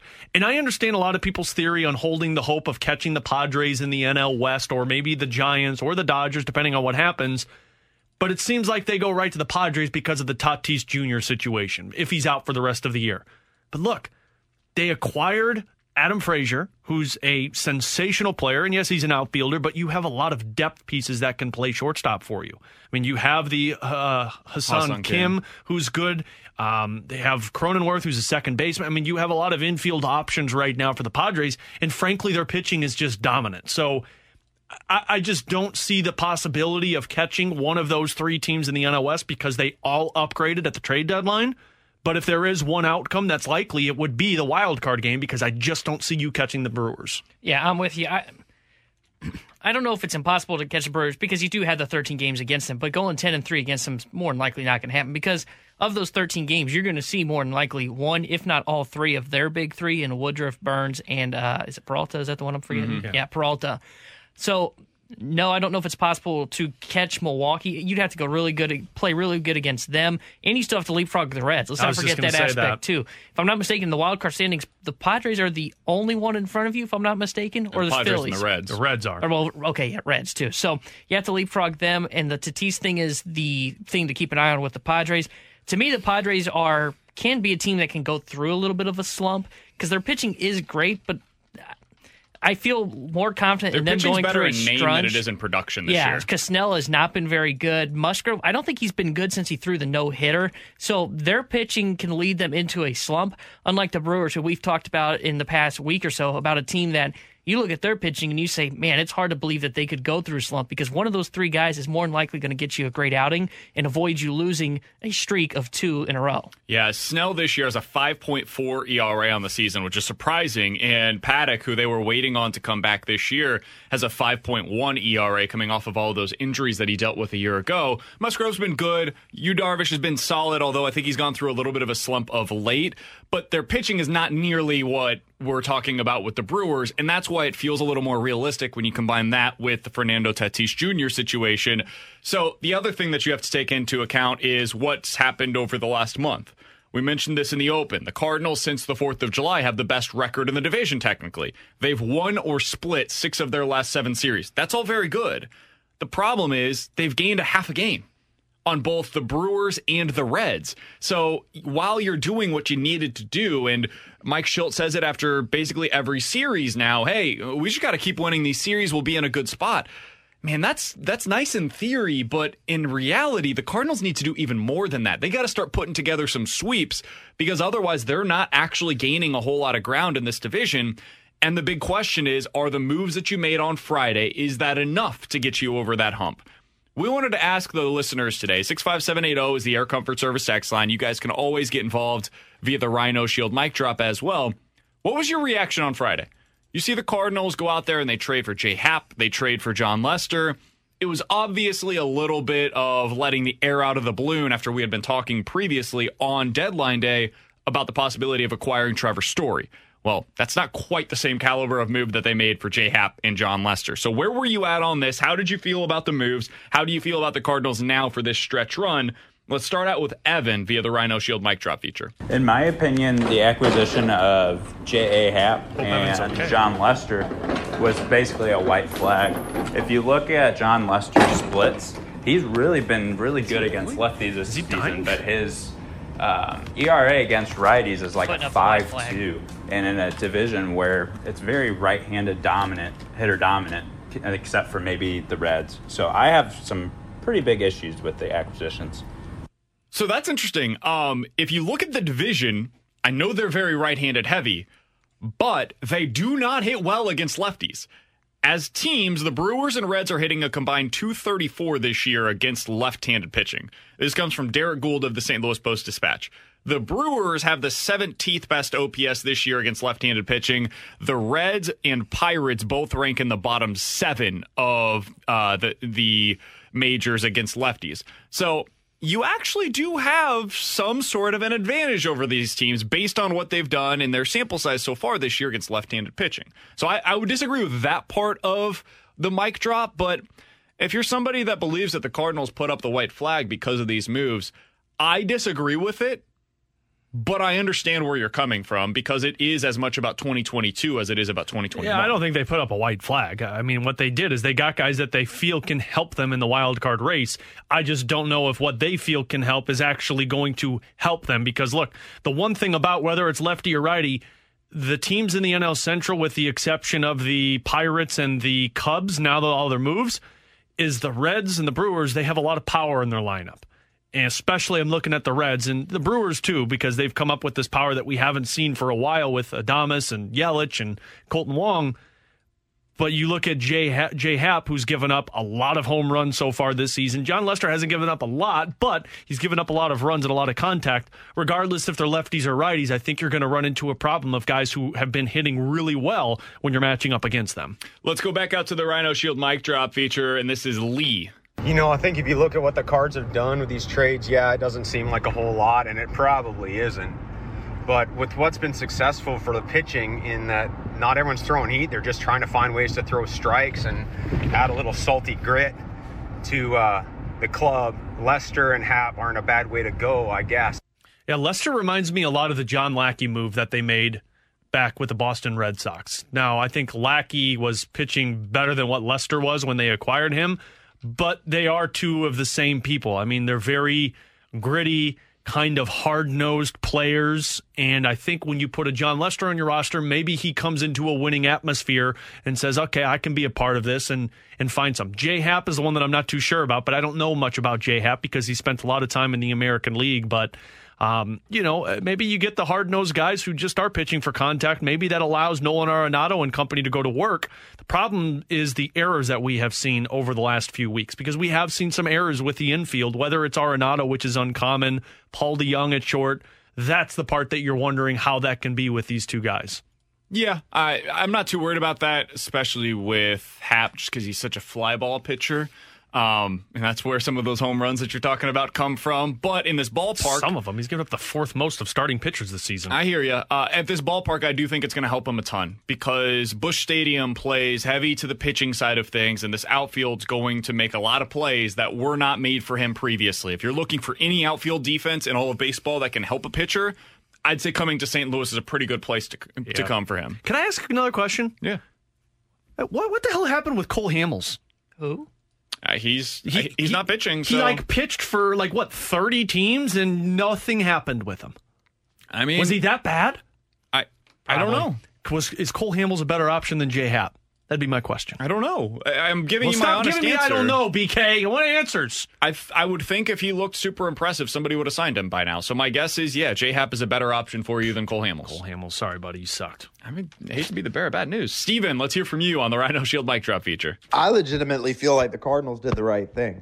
Hey! I've been sitting here saying that I'm not really sure why everyone thinks the sky is his phone's going to go out because he's lying. I know the team wasn't perfect, but the last full season of baseball, this team went to the NLCS. Yeah. This team has a history of overperforming in the second half. Yeah. It has an easy second half schedule that could allow for maybe 40 wins. Yeah. So why are we all freaking out? All right, be honest. Did you text your buddy named Steven to call in with this one? Yeah, that was Jeremy. He went under it was Steven. Yeah, I know. He went under the pseudonym of Steven, but his name's Jeremy. No, I appreciate the optimism. I don't. 40 wins seems a little optimistic. That's what you need to win, though. That's what you need to get into the playoffs. 37. Not quite 40. Oh, because that's better. Oh, yeah, because those three games are different. Those 3 games are probably the 3 games you'll lose to the Pirates, the Tigers, and the Royals. You have, 57 games left? 37 and 20, that's what you're calling? Yeah, you could do it. Look, Steven, I love the optimism, and I'm sorry that I'm super negative, but that just... 13 of those games are against the Brewers. You got to win 10 of those. Come on now. So let's go through this real quick. No, let's not. Let's not.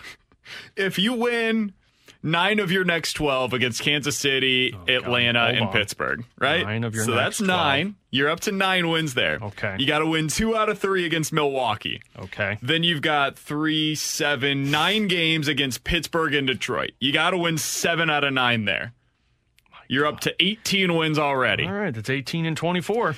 Your next 13 games are against Cincinnati, LA, and Milwaukee. What goes 6 and 7 there?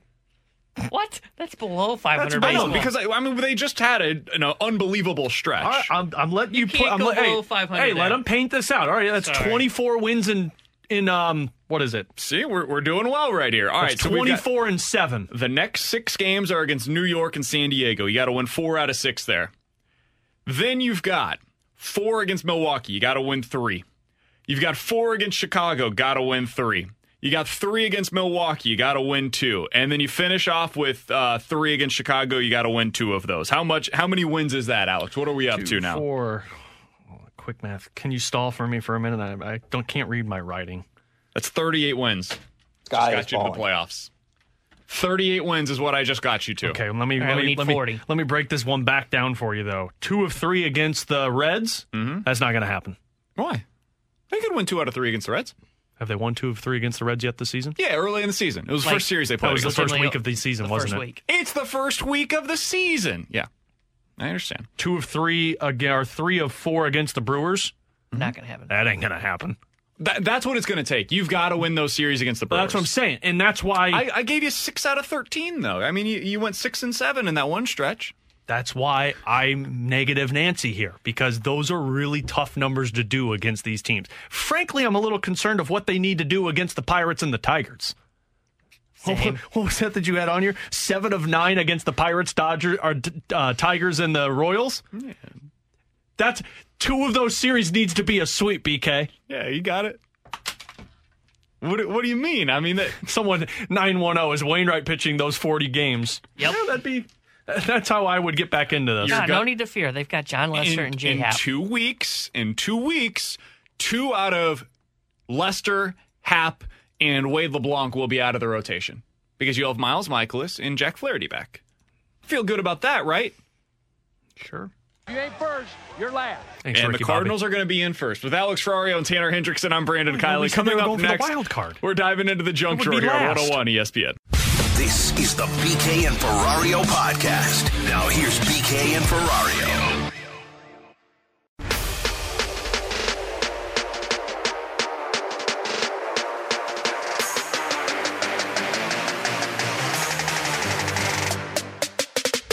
With Alex Ferrario and Tanner Hendrickson, I'm Brandon Kiley. So on Friday, Alex and I had a wonderful time. We were out at Westport Social. We got behind the bar a little bit. We played some games. We're both very terrible at ping pong, as everybody here at Hubbard Radio now knows. Horrible. Not surprised.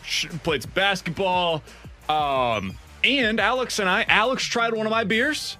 It didn't go well for him. He did not enjoy the IPA. It was I'm with you. urine. Not That's a what big it was. fan of IPAs It was urine. myself. It was disgusting. Alex found out that he's a big Radler guy. Oh, love me some Rattler, ladies and gentlemen. What is that? 3.2% beer. It's the best thing in the world, man. Mango fruit, too. Wait, now that's It like was drinking so good. water. Oh, it was so good. No, water has 0% alcohol, T-Bone, so it's not like drinking water. 3.2 is pretty close. Not really.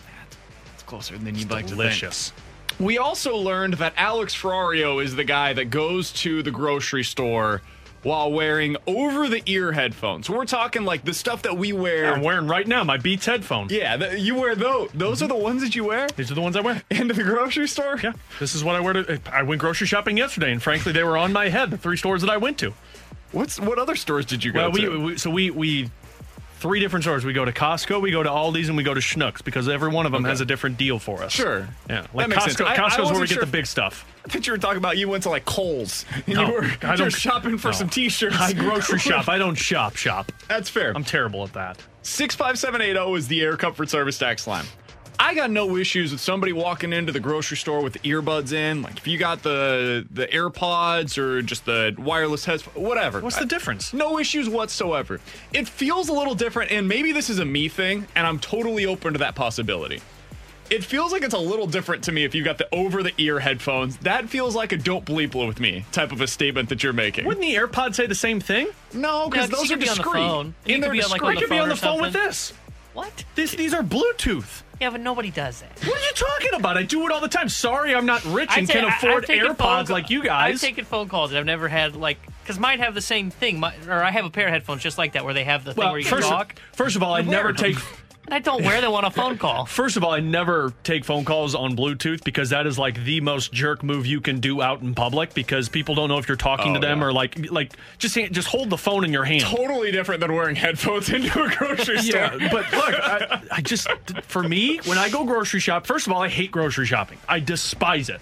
Like I told my wife the other day, I told her if I ever commit a murder, it would probably be in a grocery store. I don't think you could say that on the radio, man. Well, we all know I wouldn't. But look, this is the problem. Nobody knows at a grocery store the process of walking in one lane or the other. You know what helps? If you can communicate with them without headphones on, you can say, excuse me. That helps because then they're like, oh, thanks for being so kind and telling me to stay on the right side of the grocery store. But nobody walks. So I go in, I got to get my stuff done, and then I leave.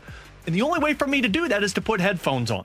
Because otherwise people will think that you work there or ask you questions. No, I'm not about that. I'm going to go get my stuff, I'm going to go to the checkout, and I'm going to leave.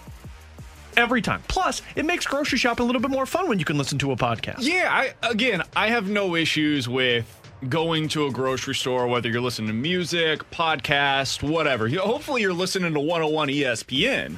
And you've got it on the app, the free mobile app on your iPhone. It's great. You can win prizes on there if you listen. It's the way to do it. I highly recommend it.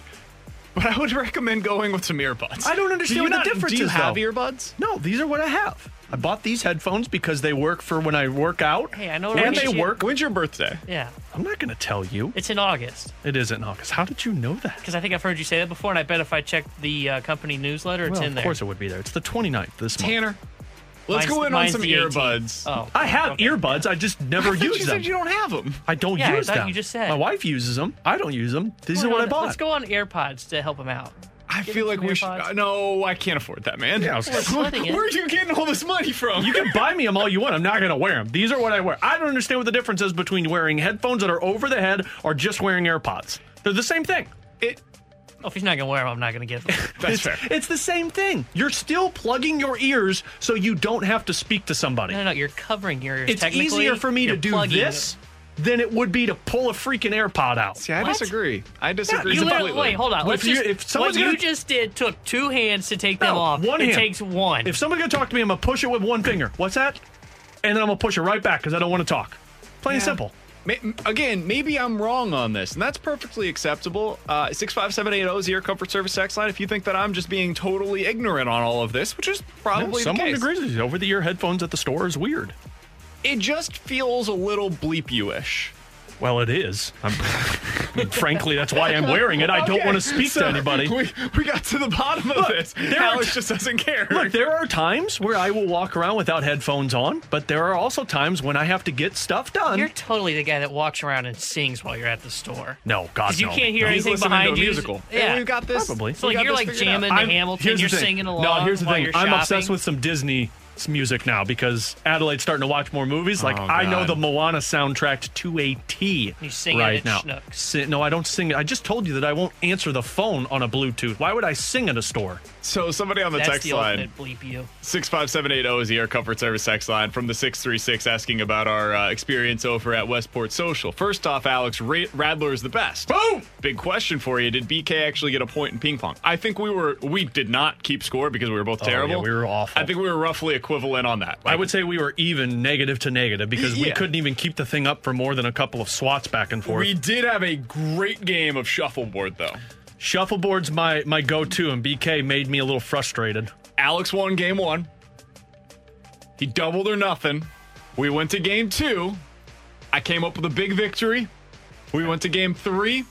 The final and deciding victory went to your guy. Yeah. Went to your guy BK over here. Yeah. And no you boys big deal. are lucky I wasn't there. Here's the thing, man. There's just something about me that you guys don't know. I'm very competitive, and if I'm in a game and I get angry, I lose all control, and I'm not good at sports after that. Yeah, when the kid talked trash in right field during our home run derby, it was game over for me. This may come as a surprise to you, but we left immediately after that third game. Yeah, BK. I went to the bathroom after I lost to BK, and I came back out. I sat down, and BK was like, "I gotta go," and I'm like, probably smart because you and I would not have a lot of conversation after this. Felt like the right move there. Felt like the right move. All right, with Alex Ferrario and Tanner Hendrickson, I'm Brandon Kiley. Coming up in 15 minutes or so, we'll get into a game of in or out. 65780 is I like to wear my Iron Man helmet to the grocery store. That's a big F you to everybody. Play game of in or out in 15 minutes. Coming up next, though, what does the arbitration situation with Zach Sanford mean for his future here in St. Louis? It might mean a little bit more than you probably are led on to believe. We'll talk about it next. This is the BK and Ferrario podcast. Now here's BK and Ferrario. Alex Ferrario and Tanner Hendrickson, I'm Brandon Kiley. So I asked Alex to do a little bit of homework, and coming up here in just about 15 minutes or so, we'll get into a game of in or out, including one of the greatest voicemails you'll ever hear that was just sent to us. We'll play that for you. I've got an in or out question on that here in about 10 minutes or so. But right now, Alex, last night I asked you, okay, so there's this news that Zach Sanford's going to take the Blues to arbitration. Mm-hmm. And I remember when we talked about Joel Edmondson, you had mentioned that part of that story was he took the Blues to arbitration, and ever since then, you kind of assumed Joel Edmondson wasn't for long here in St. Louis. So I wanted you to look into, okay, what does this mean for Zach Sanford's future if he also is taking the Blues to arbitration? What did you find out when looking into this? I'd love to give it to you, but my dog ate my homework. Okay. That didn't work. Okay. I hate it when that happens. So since I don't even have a dog, but it happened a lot. So since 2008, which is as far as I could go back with the arbitration with the Blues. And I'm trying to check. Doug Armstrong took over in 2008. So technically, since Doug Armstrong has been general manager for the Blues have had 18 arbitration cases. And of those 18, 15 of them were resolved before arbitration was asked for, which means the player and the team would come to a resolution before it goes to arbitration. 3 times has it happened where a player went to arbitration with Doug Armstrong. Back in 2014, Vladimir Sobotka. And Vladimir Sobotka won it, was with the Blues, but remember, he went to the KHL, and basically he was Blues property until he came back 3 years later. He played for him for 2 years, and he gets traded to Buffalo. That was kind of the anomaly, but again, he went to the KHL, so it was his decision after he won that case. 2019, Joel Edmondson, traded in the offseason for Justin Falk to Carolina, and then now with Zach Sanford. So 3 times a player has gone to arbitration with Doug Armstrong, and 3 times that player, well 2 times so far. 2 times that player has been traded away. Do you think Zach Sanford's going to be a Blue this year? I'm about 90% sure he won't. And I do think it's because he's gone to arbitration. And frankly, if you look at the other guys, now Thomas is not arbitration eligible, if I'm not mistaken, nor is Jordan Kyrou because he's coming off that entry-level contract. But Ivan Barbashev was arbitration eligible. And he avoided it. He came to a contract resolution with the Blues. And if I'm not mistaken, I think Dakota Joshua was arbitration eligible as well. I might be wrong on that one. Either way, he also agreed to terms over the weekend as well. I'm just looking at what has happened in the past with Doug Armstrong and what has happened with the guys this offseason. And, of course, maybe they do keep Zach Sanford because, like it or not, he could be a piece for this team, play the penalty kill, play the fourth line. He's still a goal scorer, had 18 goals for them last season. But I would lean on the side of Sanford might be a part of a trade now because he's going to arbitration, because the writing has been in the past that Doug Armstrong doesn't like going to arbitration with players. So the reason that I ask this is because I think Sanford's future has a lot to do with what the third line looks like this year. And Chris Kerber, the voice of the Blues, was on with the morning show earlier today. They asked him, hey, we feel like we kind of know what the top 6 is going to look like in one way or another. What do you think the bottom 6 looks like right now? Here's what Chris Kerber said to that. Sundqvist, if healthy and ready to go, is in the middle. Barbashev is on the other side, and with Klim Kostin. And Klim is one of those interesting guys that could he climb himself up in the lineup? We'll have to wait and see. But I think it shakes out that way pretty well. Or if they do re-sign Sanford could go in there. So he has his top 6 as being a little different than we do. His top 6 has Ryan O'Reilly as the center, of course, with David Perron. And then on the left wing, you would have Brandon Saad. On the second line, he would have Robert Thomas centering Braden Shin and Buchnevich, who he would have on the right wing. And then his third line would then have Oscar Sundqvist with Kostin and Kyrou, I believe, was the other one that he had there. Yeah, well, because I didn't hear him say Kyrou. He said Sanford would be there. So switch out Sanford for Kyrou. Yeah, he might have forgotten about Kyrou, to be honest, but I don't know. Maybe that's really what he looks like. I just don't agree with that. I think that it's interesting right now as you're looking at that third line and you're looking at how things are constructed in general. I think you're missing one guy that I would feel confident in, whether it be on that third line or in general, and preferably as a left winger.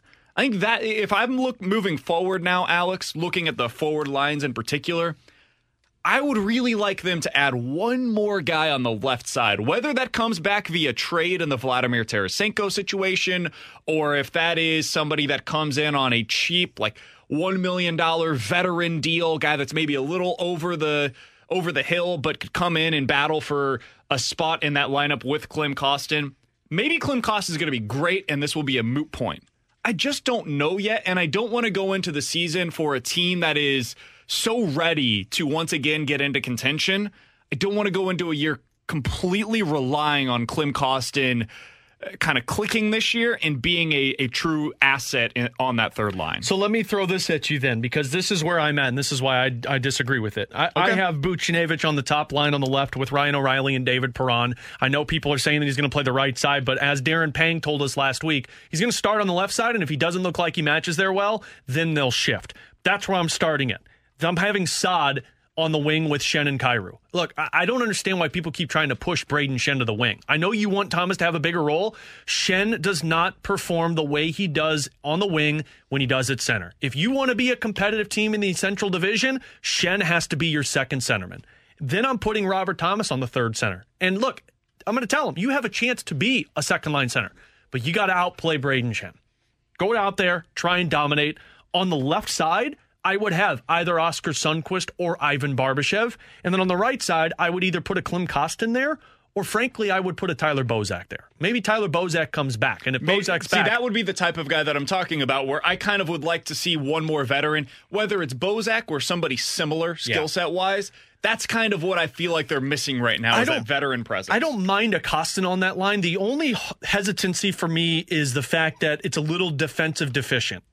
So if you put Thomas in the middle and then you have Barbashev or Sundqvist, I like that defensive mindset, but you just have a lot of youth there, and I think you have a veteran presence. If Bozak's back, I'm putting him on the line with Thomas. But if not, I'll give Kostin a shot. And then my fourth line is either Sundqvist or Barbashev, whoever's not playing on the third line. You'll put Dakota Joshua in the middle, and then you'll put Kyle Clifford on the wing. I feel a lot better about that line with or without Bozak, because I know that my top two lines are set. I don't know what that second line's going to provide if I have Braden Schenn on the wing. So we've talked a lot about hockey trades, right? Yeah. We started this segment talking about Zach Sanford. That's your hockey trade.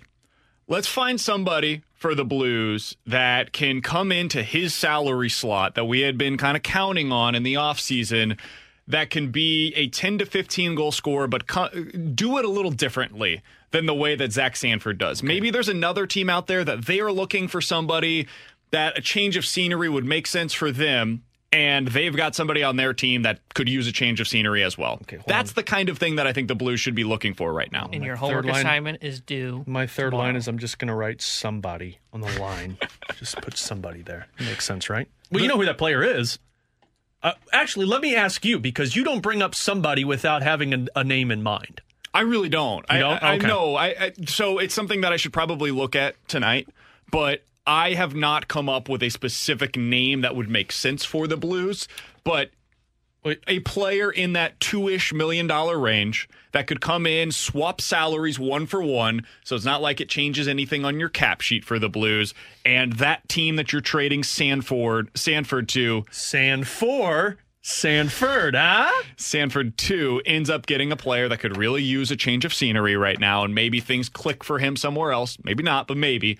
And the Blues would be getting a guy that can come help them in a similar regard. Can I give you one? And then you've got somebody that can compete with Klim Kostin, because I would like to see him compete for that spot. Can I give you one? Sure. Josh Bailey from the Islanders. It's $2 million that you're talking about. $5 million or $5.5 million, I believe, for the $7.5 million that Vladimir makes. Now, it's a little bit longer term on Josh Bailey, so you're going to have a couple more years after Vladdy would have been a UFA. So maybe it's Vladdy and Sanford? Maybe, but this is a guy who, in my opinion, look, he's 31 years old. He's 6'1", he's 200 pounds. He's never been a 20-goal scorer, so it's not like he's going to break the bank for what he's done, but he has gotten 50 points in a season. He's gotten 70 points in a season. He is a Sanford with a little bit more upside offensively, and he's got a little veteran presence there. You put him on a third line with a Robert Thomas and a Barbashev or a Sundqvist, you feel a lot better about the situation you're in right there. So that would be a name that I would say, okay, well, if the Blues can pull off a deal with the Islanders, maybe they acquire a Joshua Bailey to be a third-line winger for them on top of saving $2 million in the cap situation. I like that. That's exactly the type of thing that I would be looking for. I didn't even do research on that, boys. It's more money than what I would probably be looking for if it was a hockey trade straight up for Zach Sanford, but this would have to be something that includes Vladimir Tarasenko, of course. Yeah, it makes a decent amount of sense. You could have James Neal in there, too. I remember James Neal was my Ferrari 05 last week. If you're going to invest in that, I think all of that comes about, though, with the Vladimir Tarasenko trade, because if you don't get anything in return of Vladimir other than just some salary cap relief, then you go out there and try and find that third line. But, I mean, let's live in a realistic world here. If Vladdy starts the team with the Blues, he's on your third line with, because I truly believe what they'll do to Vladdy is say, guess what? You're here. You're not playing in the top six. You're on the third line, and you need to perform. I refuse to believe that he's going to be here. Man, I do too. I keep telling people that, but there's a realistic possibility that if nobody wants to acquire him, that he is here for a season, and if that's the case, he's playing on that third line for him. Earlier today, we talked about the conditional pick as a possibility for Vladdy. That could also be a possibility for a guy like Zach Sanford. Maybe it's something where you trade him to a team, and you're just looking for that cap relief. They give you a conditional third, fourth round pick, can become a second depending on how he does this year. Something like that makes a lot of sense. I don't know if you'd even be able to get that much for Sanford, but something like that. I think he would have to be a part of a package with Vladdy if you're going to move him, and you won't move him until the arbitration settles so a team knows how much he's getting in that sense. With Alex Ferrario and Tanner Hendrickson, I'm Brandon Kiley. In 15 minutes or so, the Cardinals made it pretty clear this morning when John Mozeliak was on with the morning show. They've got a huge decision coming with their catching situation. I know we knew that, but it felt more real when I heard it from John Mozeliak. We'll talk about that in 15 minutes. Coming up next, one of the best voicemails we've ever received here on this show. We'll play that for you, and a game of in or out next on 101 ESPN. He got to go! This is the BK and Ferrario podcast. Now here's BK and Ferrario.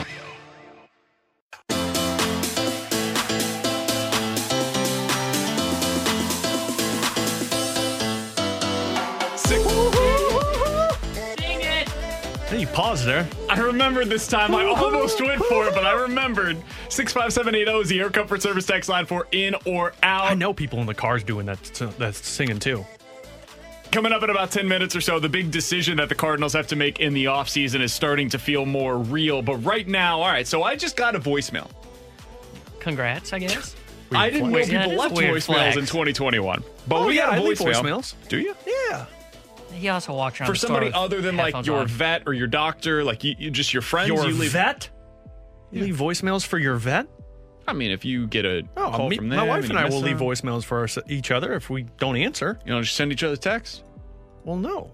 Sometimes I like to hear her voice. In or out, you leave voicemails still, Tanner. Oh, I'm out. Okay. I don't leave voicemails. They don't answer. Maybe you two don't know what real love is. Sometimes I like to hear my wife's voice in the middle of the day. Tanner can't relate. Dude, don't bring it up. That's a sore subject. Oh, your grandma doesn't leave you a voicemail? No. Not even like, hey, you don't know what a yellow book pages are? All right. In or out, this voicemail doesn't realize which show he's leaving the voicemail for. Oh, my God, please.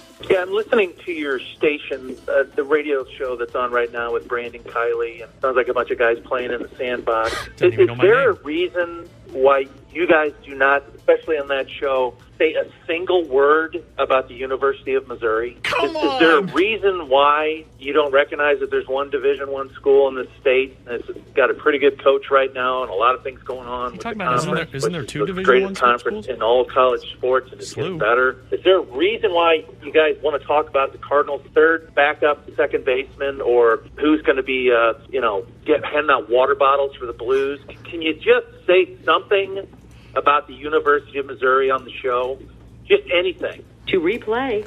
I'd like to replay, please. Here, I'll answer the Missouri question. They're going to be like third in the SEC West. I can ask a great question. They're in the East, man. Oh, sorry. Yeah, actually, the color is a good point. Okay, now it makes sense.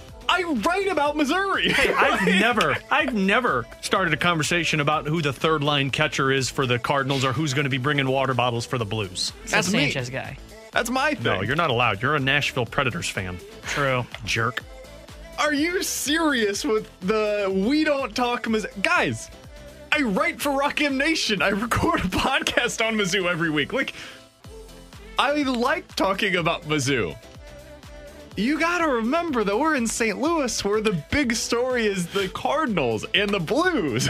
Well, I tell you what, if you want more Mizzou questions, then text us at 65780 during questions and answers, because if there's a question, we'd love to talk about it. Yeah, if you guys want more Mizzou content, we're playing a game called In or Out. Yeah, In or Throw Out. some Mizzou content in there. If you want to ask questions. Illinois questions, we got that too. We probably won't incorporate those. Wow. Also, isn't there another Division I school in the state of Missouri? Come on now. SEMO. I'm not just going to... SLU. Oh. The College of SEMO's Division I, College too. of Pharmacy. Southeastern Missouri State. Look it up. Yeah, it doesn't count. I would love to talk more Mizzou. Unfortunately, the realities of how radio works. When we talk Mizzou, half of you guys tune out because you're either a SLU or an Illinois fan. So... unfortunately, that's kind of how it Tell works. you what, when football season starts up and Eli Drinkwitz starts running the table, you'll hear Mizzou conversations every day of the week. When Illinois Mizzou wins the Big football's Ten, basketball, we'll be there. Once basketball season comes around, we'll be talking about Carolina. What is there to talk about right now other than a couple of recruits? So the recruiting's going well for Mizzou. But we've talked about that. Football team looks like it's going to be good. They're Eli not playing Drinkwitz yet. is great. I guess the big question is what's going to happen with the AD, and we don't know. We talked about that. We talked about it last week. I'll give you your Mizzou AD search. Shrug emoji. We don't know. We'll Does tell you Mizzou as have we a get chance close. to win the spelling bee this year? I can't that a speak thing? to that. Can't speak to Do they have that. a spelling bee team? All right, let's get into some in or out. In or out, Mizzou Alex better be Reyes involved with is in this. the Cardinals rotation next season. I know this seems like something that we have to talk about almost every week, but I feel like Mizzou every does week it too, goes into a new direction. Yeah, boy, the walk's making me a little bit more concerned with him, and at least he can get through those innings. I don't know if he'd be able to do... I worry that it's more of a John Gant situation. I know he's not... or he's much better than John Gant, but all of the walks in a long game, you wonder if that's a problem. I would say I'm in on it right now, because unless you're going to sign a free agent, which I don't know how marketable there are guys on the market this upcoming season, I think he's going to be a part of it unless it kind of falls apart in spring training. So I'll say I'm in. I think I'm in for now, too, because his stuff is so good. I have to see what it looks like for 6 innings. Now, granted, the walks are a big concern moving forward, but if he struggles with that, then you can put him back in the bullpen, move him back to the late inning role. Right now, I do want to see what Alex Reyes looks like as a starter, so I'm in. Yeah, I'm in as well. You guys know I'm in. I think that he deserves a chance to fail in the rotation. If he fails, then you move him back to the bullpen, and we now know he can be a dynamite reliever. Worst case scenario, you have one of the best relievers in the sport. It's a valuable commodity. Best case scenario, he's a legit number 1 or number 2 starter in your rotation, and you've got a 1-2-3 combination of young studs, potentially if Dakota Hudson's healthy, with Flaherty, Hudson, and Reyes going into next season. Well, that's pretty nice. That's a nice problem to have. So, yeah, I would give him his shot, and we'll see where it goes from there. He's at least worthy of giving a chance. Next one up, 65780 is the Air Comfort Service text line. Guys, in or out, Harrison Bader will hit 20 home runs in a season at some point in his career. I think I'm going to say in. I think he could run into 20 home runs for a He year. has 9 this year in 45 games. Yeah, so he's got the power because he does a very good job. When there's a mistake made, he can make you pay for it. So I think Bader could get to 20 home runs. Now, he's not going to do it consistently, but for 1 year, get to 20, sure, I think he could. So I'll say in. I'm going to be out on this because I think he can get really close to it. I just don't know if he can get to 20. He seems to me like a guy who can hit 15 on a regular basis. On a good year, get to 20, but I don't know if he's going to hit that mark exactly. So I'll say I'm out. I think he gets close. Can he be a 20-20 guy? Well, you know he could be the 20 stolen bases. He hasn't done it yet. His career high is 15, but He's also he never doesn't run a lot for a guy with that that's speed. the thing, too. You got to think of Mike Schilt's club, and he doesn't like to take those chances on the base paths, even if it is Harrison Bader running. I think he can be a 15-15 guy. Oh, 100%. I'll be very curious to see if he's got that in him. I want to see him run a little more often. That is something I would like to see, Tanner, to your point. I'm going to say out because I think at his best, I agree with Alex. He's more of a 15 home run guy that's hitting more doubles. I would love to see the doubles continue to increase. That's the thing that with his speed, he should be hitting doubles consistently, hitting liners into the gaps. That's where he plays. So I'll say out on 20 home runs in any given season, but I think he might have a 15-15 season in him, which would be pretty darn impressive to see from a guy that we all agree is real value comes in what he does defensively. And I know a lot of people are saying, he hit in power for college, but that was a problem for Harrison Bader, and I think he's changed that approach. He's not trying to be a power hitter anymore. He's trying to be more of a contact. Yeah, and that's where he's been effective. I mean, look, since he's returned, he's been one of the best Cardinals hitters on this team, but it's because of that approach change. Yes, he's hit home runs, but he's also going for more contact. 65780 is the Air Comfort Service text line for in or out. Guys, in or out, the Cardinals will win the division next year. I'm going to say out. Yeah. In. Yeah, I think I'm going to be. Team's going to be good next year. I think I'm going to be in on this because I really believe, and maybe I'm just drinking the Mo Kool-Aid here, but I really believe they're going to make a. Yeah, it does. It's really good. I think they're going to make a run for one of these free agents because I believe they see this Cardinals team and they know where they are short, and it's at shortstop. And I think they look at that and they say, okay, we need to upgrade. Where can we upgrade? We got the money. Let's do it. I'm just out because I'll believe it when I see it. I don't think they make a big move for one of the shortstops. Now, I do think they'll spend most of that $60 million coming off the books. I'm just not quite sure where they're going to do it. I think they're going to look more at second base because that market's probably going to be a little bit more favorable for them. I think they have to add a starter. They got to find some bench bats. They got to add to that bullpen, in my opinion. So I think they're going to make the moves. It's just I look at Milwaukee and I see what pieces they still have, and I think they're going to be really good next year. You're going to have the three starters pitching again. You're going to have Hader there. I don't know I think Eduardo Escobar's a free agent. They'll have Willy Adames, I believe. You're still going to have Yelich on his deal, and a couple of their pieces still. Colton Wong will be back next year. They're kind of sticking together. They're going to have a couple pieces they're going to have to do. The Cardinals have pieces that they need to upgrade, which they can do. I just want to see it before I buy in. So right now I'm going to say out. Next one up, in or out, guys. We don't talk a lot of NBA on this show, but apparently we need to expand our horizons. So in or out, Russell Westbrook was the missing piece that the Lakers needed to get through the regular season, and next year they will once again make it to the NBA Finals. Out. Dumbest move ever by the Lakers. Wow. Whoa. Hot take. Whew. They have three guys that are like 90% of their salary. That's fine. Hi, man. They have six guys on the roster right now. LeBron can't play an entire season because he needs, mandated days off. True. Westbrook gets pissed off halfway through the season and wants to be traded away, and Anthony Davis couldn't stay healthy this year. Who's playing off the bench for you?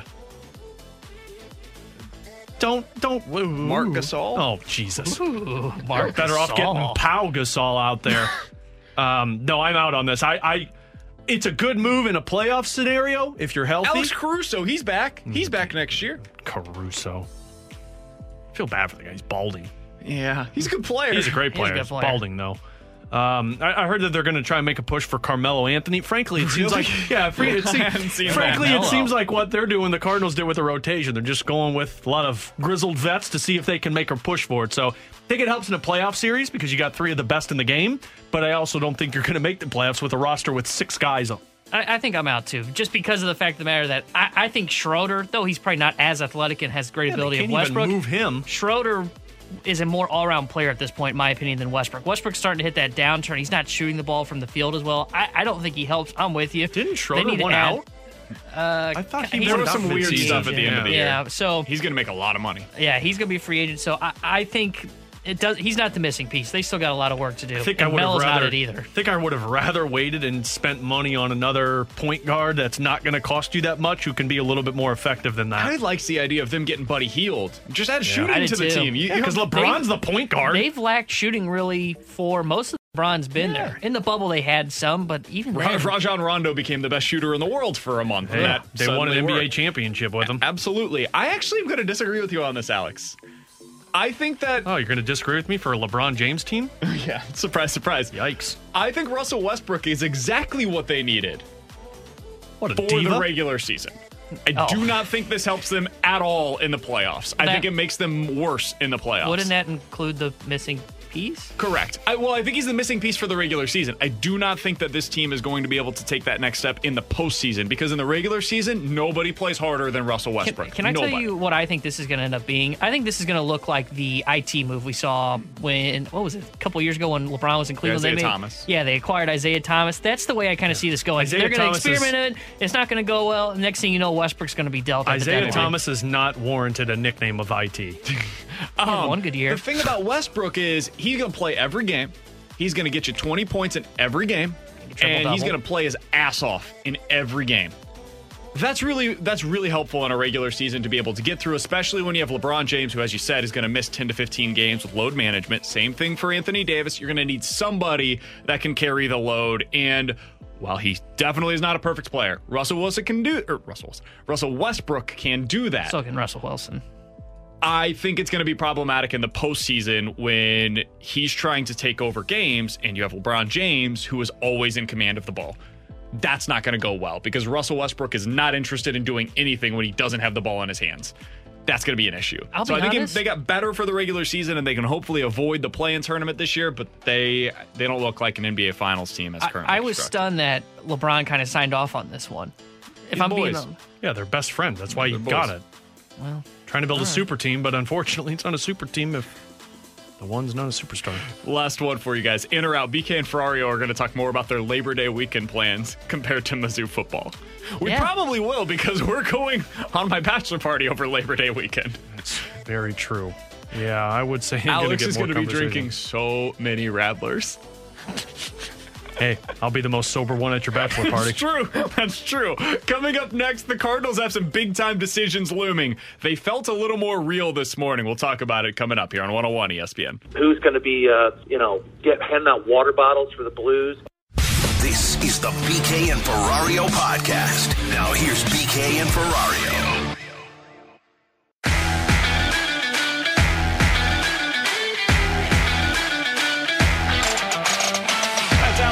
He's Tanner Hendrickson. I'm Brandon Kiley. We'll get to the crossover here in just about 10 minutes or so. But right now, the Cardinals have some big decisions looming this offseason. You knew that. But specifically, where are they? Well, it starts at the catcher position. And Alex, John Mozeliak was on with Carricker and Smallman earlier today. They asked him about Yadier Molina's future and the importance of getting their younger guys, whether it be Ivan Herrera or Andrew Kisner, some opportunities down the stretch. Here's what John Mozeliak had to say. When you look at our minor league system right now with somebody like Herrera, he's probably ultimately the long-term future of this organization. But in the meantime, you still want to be giving opportunities. And when you're someone like Andrew Kisner, at some point, are you better off maybe being back in Memphis playing every day, or are you better off riding the bench? I thought that was interesting. First of all, that he would say publicly and without a whole lot of questions about it, hey, our future is not Andrew Kisner, it's Ivan Herrera. Okay. We all knew that, though. I agree, but it's the first time that I've heard him put it so plainly publicly, I think, like that. The other thing was the notion that Andrew Kisner might be better served down in AAA. Found that to be interesting as well. And if you continued listening to their interview today, if you read between the lines, it made me wonder, because he talked, as they do every year, about how they want to get their younger guys some more opportunities and how with Yadi that is very difficult. It made me wonder if the Cardinals are nearing the end of the Yadier Molina St. Louis Cardinals relationship. And I do wonder how much of that is about his production as well. Yadi was awesome to start off this season, and then he got hurt. And he hasn't been the same guy basically since, at least offensively. Since coming off of the injured list in May, he's batting .235. In this stretch, he has a .590 OPS. He has one extra base hit in his last 85 at-bats. Yadier Molina is a Hall of Famer. He's one of the best to ever do it. He now just passed Albert Pujols in terms of hits in a Cardinals career. He's an outstanding player whose legacy is completely secured. I think this might be it, Alex. I think this might be the year that the Cardinals decide, you know what, whether it's by their decision, Yadi's decision, whatever the future holds for him, I think they might be looking towards the future and saying, are we better served in 2022 with Yadi behind the plate, where he's going to play 75% of the games that he's healthy for, or by moving forward with some other options? And I'm not going to be stunned this time around if they go with the latter option. The problem is I don't know what those other options are, because let me follow up your question with another question. Do you feel comfortable, guys, if I were to say Andrew Knizner's your starting catcher next year? Every game, it's going to be him. I don't think that they would go that route. I think it would be like 50-50 timeshare with somebody. Because Ivan Herrera is not going to be up. He's 21 years old. He's having a good season down in Springfield, but he's not having a great season. So he's going to probably be Memphis-bound next year, and he'll be there. 2023. If you look at the market for catchers, I don't know if there's guys that make a lot of sense for what the money would be. Now, I don't know what Yadi would command next year at 40 years old. Maybe it's a little less than $9 million. Maybe it's around $9 million. But, I mean, if you look at the other names, Travis d'Arnaud, okay. I mean, it doesn't make me excited. Yan Gomes doesn't make me excited. There's not names on the market that you look at and you say, okay, that's a catcher that I can get on board with. Mostly because of how familiar Yadi is with the pitching staff, and I think that's the important part of it all. But I agree. His defense has dropped off a little bit in terms of balls that have gotten past him. His offense has dropped off a little bit as there. And maybe it is connected with the injury that took place earlier, and we know Yadi's a gamer and he fights his way back. Absolutely. Even if he's not 100%. I just don't know if you're talking 2022, if there's a catcher on the free agent market that makes you feel like, oh, yeah, you're better prepared to make a run with this player over Yadi. I think it's more to the sense of Yadi becomes an 8-hole hitter for you, and you're not relying on him as offensively as you are now because he's hitting in the 6-hole. But I think he determines that. And I think that that's part of this conversation is Yadi kind of decides, and he's earned this right. He decides when he plays, and when he does play, he hits 5th or 6th in the lineup. And you don't drop him. And this is despite the fact that, again, offensively, if you're just looking at the production, he has not been the same producer since coming back from the injured list. He opted out of the All-Star game this year. He didn't do that for no reason. It's clear that this thing's probably still affecting him in some way or another, and that's leading to this drop in terms of the overall results. And somebody on the text line said, hey, guys, you just had a really good, productive weekend. Absolutely. It's fine. And he'll do that from time to time. Mm-hmm. But overall, in this longer sample size, it just hasn't been the same offensively. You mentioned Yan Gomes and Travis d'Arnaud. Those guys would be right now, well, it's been a weird year for d'Arnaud too, but Yan Gomes, for example, would be an upgrade currently over what you're getting offensively from Yadier Molina. d'Arnaud, when healthy, is typically a little bit of an upgrade over what you're getting right now offensively from Yadi. You will take a step back defensively. You won't have the same game caller behind the plate. I think the question becomes for the Cardinals, what is the value of having Yadi behind the plate defensively and with his game calling experience versus what they could potentially acquire by going and getting maybe a better hitter at that position that would split time 50-50 with Knizner? I think that makes it more of a glaring hole at the other offensive spots. I think you need to have Yadi understand that it's like, hey, you might need to be a little bit lower in our batting order because we need to go get a big shortstop who can play and give us some more at-bats.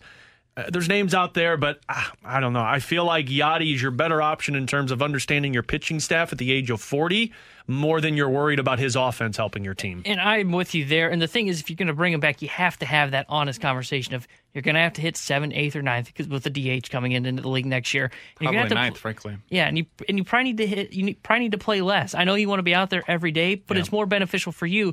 And on your point on the defense, we've seen he's still throwing out guys at second at a very still got an his arm. average, his career average. So that's good. But I'm with you. It does feel like there's been a little more couple pass balls. Now, granted, some of that's probably some of the pitching because it's been wild.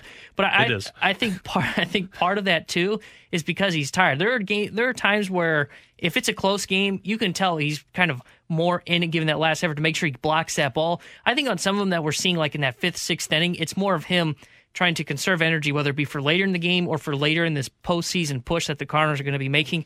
I think it's more of he's just kind of tired, kind of a little beat up, as you mentioned, him missing the All-Star break. That's why the honest conversation has to be had. And we hear it every year for the last 3-4 years. Well, we're going to cut down on playing this time. time it needs they to be haven't done real, it, though. and it has to be real. Yeah, but Yadi keeps himself in good shape. I don't know. I feel like if 2022 is a year you seriously are trying to make a push with these players, I just feel like Yadi is the better option for you. And look, if you upgrade offensively, it's not even a conversation you have to have with him. Yadi knows that it's like, look, if you got a Corey Seager in the middle of this lineup and guys are dropping down, Yadi's batting where he's batting because other guys aren't performing, and we know Yadi can hit in the clutch. I don't know, man. I would like to believe that. And I also agree with what you said there at the end. Yadi, if you're 2 on, 2 out, bottom of the ninth, you're down by 1 run. He's one of your few clutch hitters on this team. He typically comes through in that spot. And so there's absolute value in having Yadier Molina. There's a lot of value in having him on your roster. But I think he is better served, frankly, by hitting lower down in the lineup. And I think he is better served by playing less often than he has. I think it will help keep him fresher over the long haul of the season for those games that really matter into September and then into October in the playoffs. And it's difficult because as much as you have those conversations with him in the offseason, he gets into the regular season and he wants to play. And God bless him for it, man. It's part of why we love Yadier Molina, because he doesn't want to sit. But that makes it a very difficult conversation of having in the offseason where he may tell you, yeah, I'm good with sitting back and playing 60% of the time. But does that end up being the same thing in the regular season once he gets back? It's probably the same as it always has been, because that's who Yadier Molina is. He just can't help himself from playing, and you love it. But it makes things very difficult when it comes to moving forward and trying to keep him fresh all season long, because he's not fresh right now. Yeah. I think you can see that. I'm looking at the 2 areas for next season. If they're going to make a serious run, you need better offense and you need better pitching.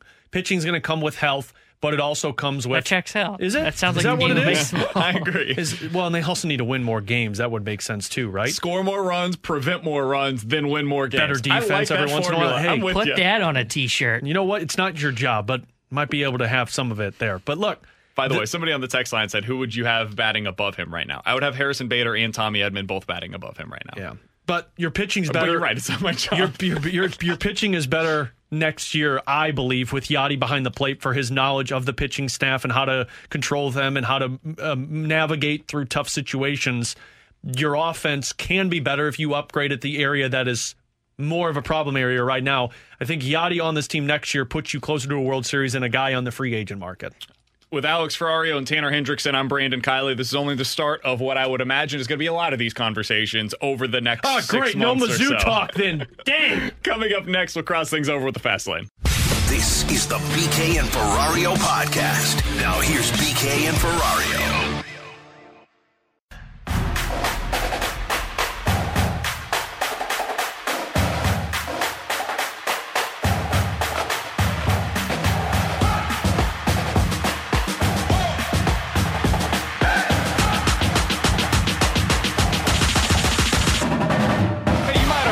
Isaac Bruce guy. He's set to be a member inducted into a Pro Football Hall of Fame, the 2020 class. Some football talk. With the enshrinement of the 2020 class set to take place this Saturday, Carricker and Smallman are headed to Canton to broadcast live on Friday morning, and it is an expanded show from 7 to 11 a.m. You can tune in to hear Randy and Michelle speak to the man himself with several other special guests, 7 to 11 Friday morning. It's all brought to you in Canton by Schnucks and Twin Peaks. Time to cross things over with the Fast Lane. We got Jamie Rivers in studio. Jamie, what's up, man? How we doing, guys? Everybody doing well today? Doing all right. How about yourself? I was good. I tune into your show all the time. I'm a little miffed that I don't hear a little more about Mizzou on here. I mean, I expected, someone who went there and who writes there. It's a little more curious. Jamie, I come in here every day and I'm like, BK, when are we going to talk Mizzou football? Like, come on, man. Camp this week, too. We broke down the Bat Boys' foot speed. He's doing pretty good. And did you know the Blues got a new water boy? No, I did not know the Blues got a new water boy. We talked about that earlier today. Okay, cool. Well, hopefully he's as good as the Bat Boy he is for the Cardinals. His name was J.A. J.A., yeah. Yeah. His mama calls him Jay, though. I'm going to call him Jay. I like that. How are you guys doing? We're fantastic. Yeah. We're fantastic. Good. If you missed any of the show today, we just recapped it for you in about 2 seconds. There it is, folks. It was an adventurous weekend in the Kiley household. Yes. Don't need to get into the details, but oh no, spread the deets. I can't really go into too many details. No. I can just say that it's an adventure. Being a new homeowner comes with some stuff that sometimes you're not expecting. You can pick the house, but you can't necessarily pick the neighbors. That's a little more. That is a great way to put it. Yeah. This is why I don't make friends with neighbors. Well, See, stick to yourself. You're just isolating that to neighbors? Yeah. I've talked to a lot of neighbors over the last 24 Does that mean hours we're or not so. friends, Jamie? Is that what you're saying to me? No, nothing at all, Alex. Great, I know Sorry, it. BK, what was going on? The great part about neighbors is you meet a lot of them on certain weekends. They're all outside looking around, talking to one another. It's great. It's great. Oh, yeah. And this weekend, I did a lot of talking to neighbors. My favorite part is when neighbors have big get-togethers, and then they have alcohol, and then somebody gets mad at somebody for something else, and it just escalates. Around 7 a.m. maybe? Yeah, and then you just like pull up your chair and get the popcorn, and you're like, whoa. Or lock all the doors, depending on which way it goes, you know? Chronologically, it depends how intense it gets, right? So popcorn first, maybe then lock the door, or lock the door, then the popcorn. Either way. Yeah, make a couple of calls, good to go. Yeah. Jamie, what's coming up today on the Fast Lane, my man? Well, we're certainly going to break down the Cardinals weekend, and we're going to talk about the additions of the grumpy old pen. That's what I'm calling them, the bullpen that everybody's older now. We're going to talk about that. We're going to see how that works out. We're going to see. I think they're starting. Huh? That was the fight back on his teammates Fast Lane on Friday, but Jamie's just going to stick with it. Oh, okay. Yeah. Jay Happ and John Lester? The pen? Never mind. It's from a movie, Grumpy Old Men. I got that. I was just confused about the pen part. The pen part is, where do they start? Where do they warm up? Okay, you know what? I'm here for it. No, let's get into this that's now. That's not how that works. Where do they warm up? That's not how that works. They warm Shushy, Alex. In the bullpen. Thank you. So they come in and they sprint from the bull. Okay, yeah, I get it. I'm done. I'll sign up for that. That's just BK. Tune in if you want to hear BK about giving in. those guys. Anything else today that we should know about? Now I'm mad. Looking forward to the Fast Lane where Jamie listen. Rivers won't speak. Coming up from 2 We're to going 6. to talk about Mizzou football. Alex No, is you out won't. tomorrow. I'm out Wednesday through Friday, and the following Monday. Damn, I should You're take out a the day Monday off. after, too? You took a whole week off. What are you talking about? You're out the... He's taking off a whole You're out month. the Monday after, too? Yeah, man. Remember, this is the makeup date. I was supposed to be out like a month ago, but then I realized, I'm Can you actually going to add be Tuesday? here. All right. It's T-Bone and Company, ladies and gentlemen. Yeah, can you add next week, BK too? and Mark Saxon with Tanner here tomorrow on 101 ESPN. R.A. Dickey. Did you call him Raw Dickey? You've been listening to the BK and Ferrario podcast, powered by I Promise. Peloton's best offer of the season is here. Get up to $300 off accessories when you purchase a Peloton bike, Bike Plus, or Tread. Choose from a variety of accessories like our cycling shoes, a heart rate monitor, non-slip grip dumbbells, and more. If you've been looking for a sign to join Peloton, this offer gives you everything you need to get going. This limited time offer ends November 28th. Visit onepeloton.com to learn more. All access membership separate. Offer starts November 14th and ends November 28th. Cannot be combined with other offers. See additional terms at onepeloton.com. With Black Friday savings at the Home Depot, you'll find top brand kitchen appliances with innovative features that can do more, so your holidays can be more. Ovens with built-in air fryers for baking the perfect cookies. Dishwashers with smart tech to clean everything from bakeware to festive mugs. And high-capacity refrigerators to keep leftovers fresh. Shop Black Friday savings and get up to 30% off, plus instantly save up to $750 on select GE kitchen packages at the Home Depot. How doers get more done. Offer valid November 2nd through November 30th. U.S. only. See store or online for details.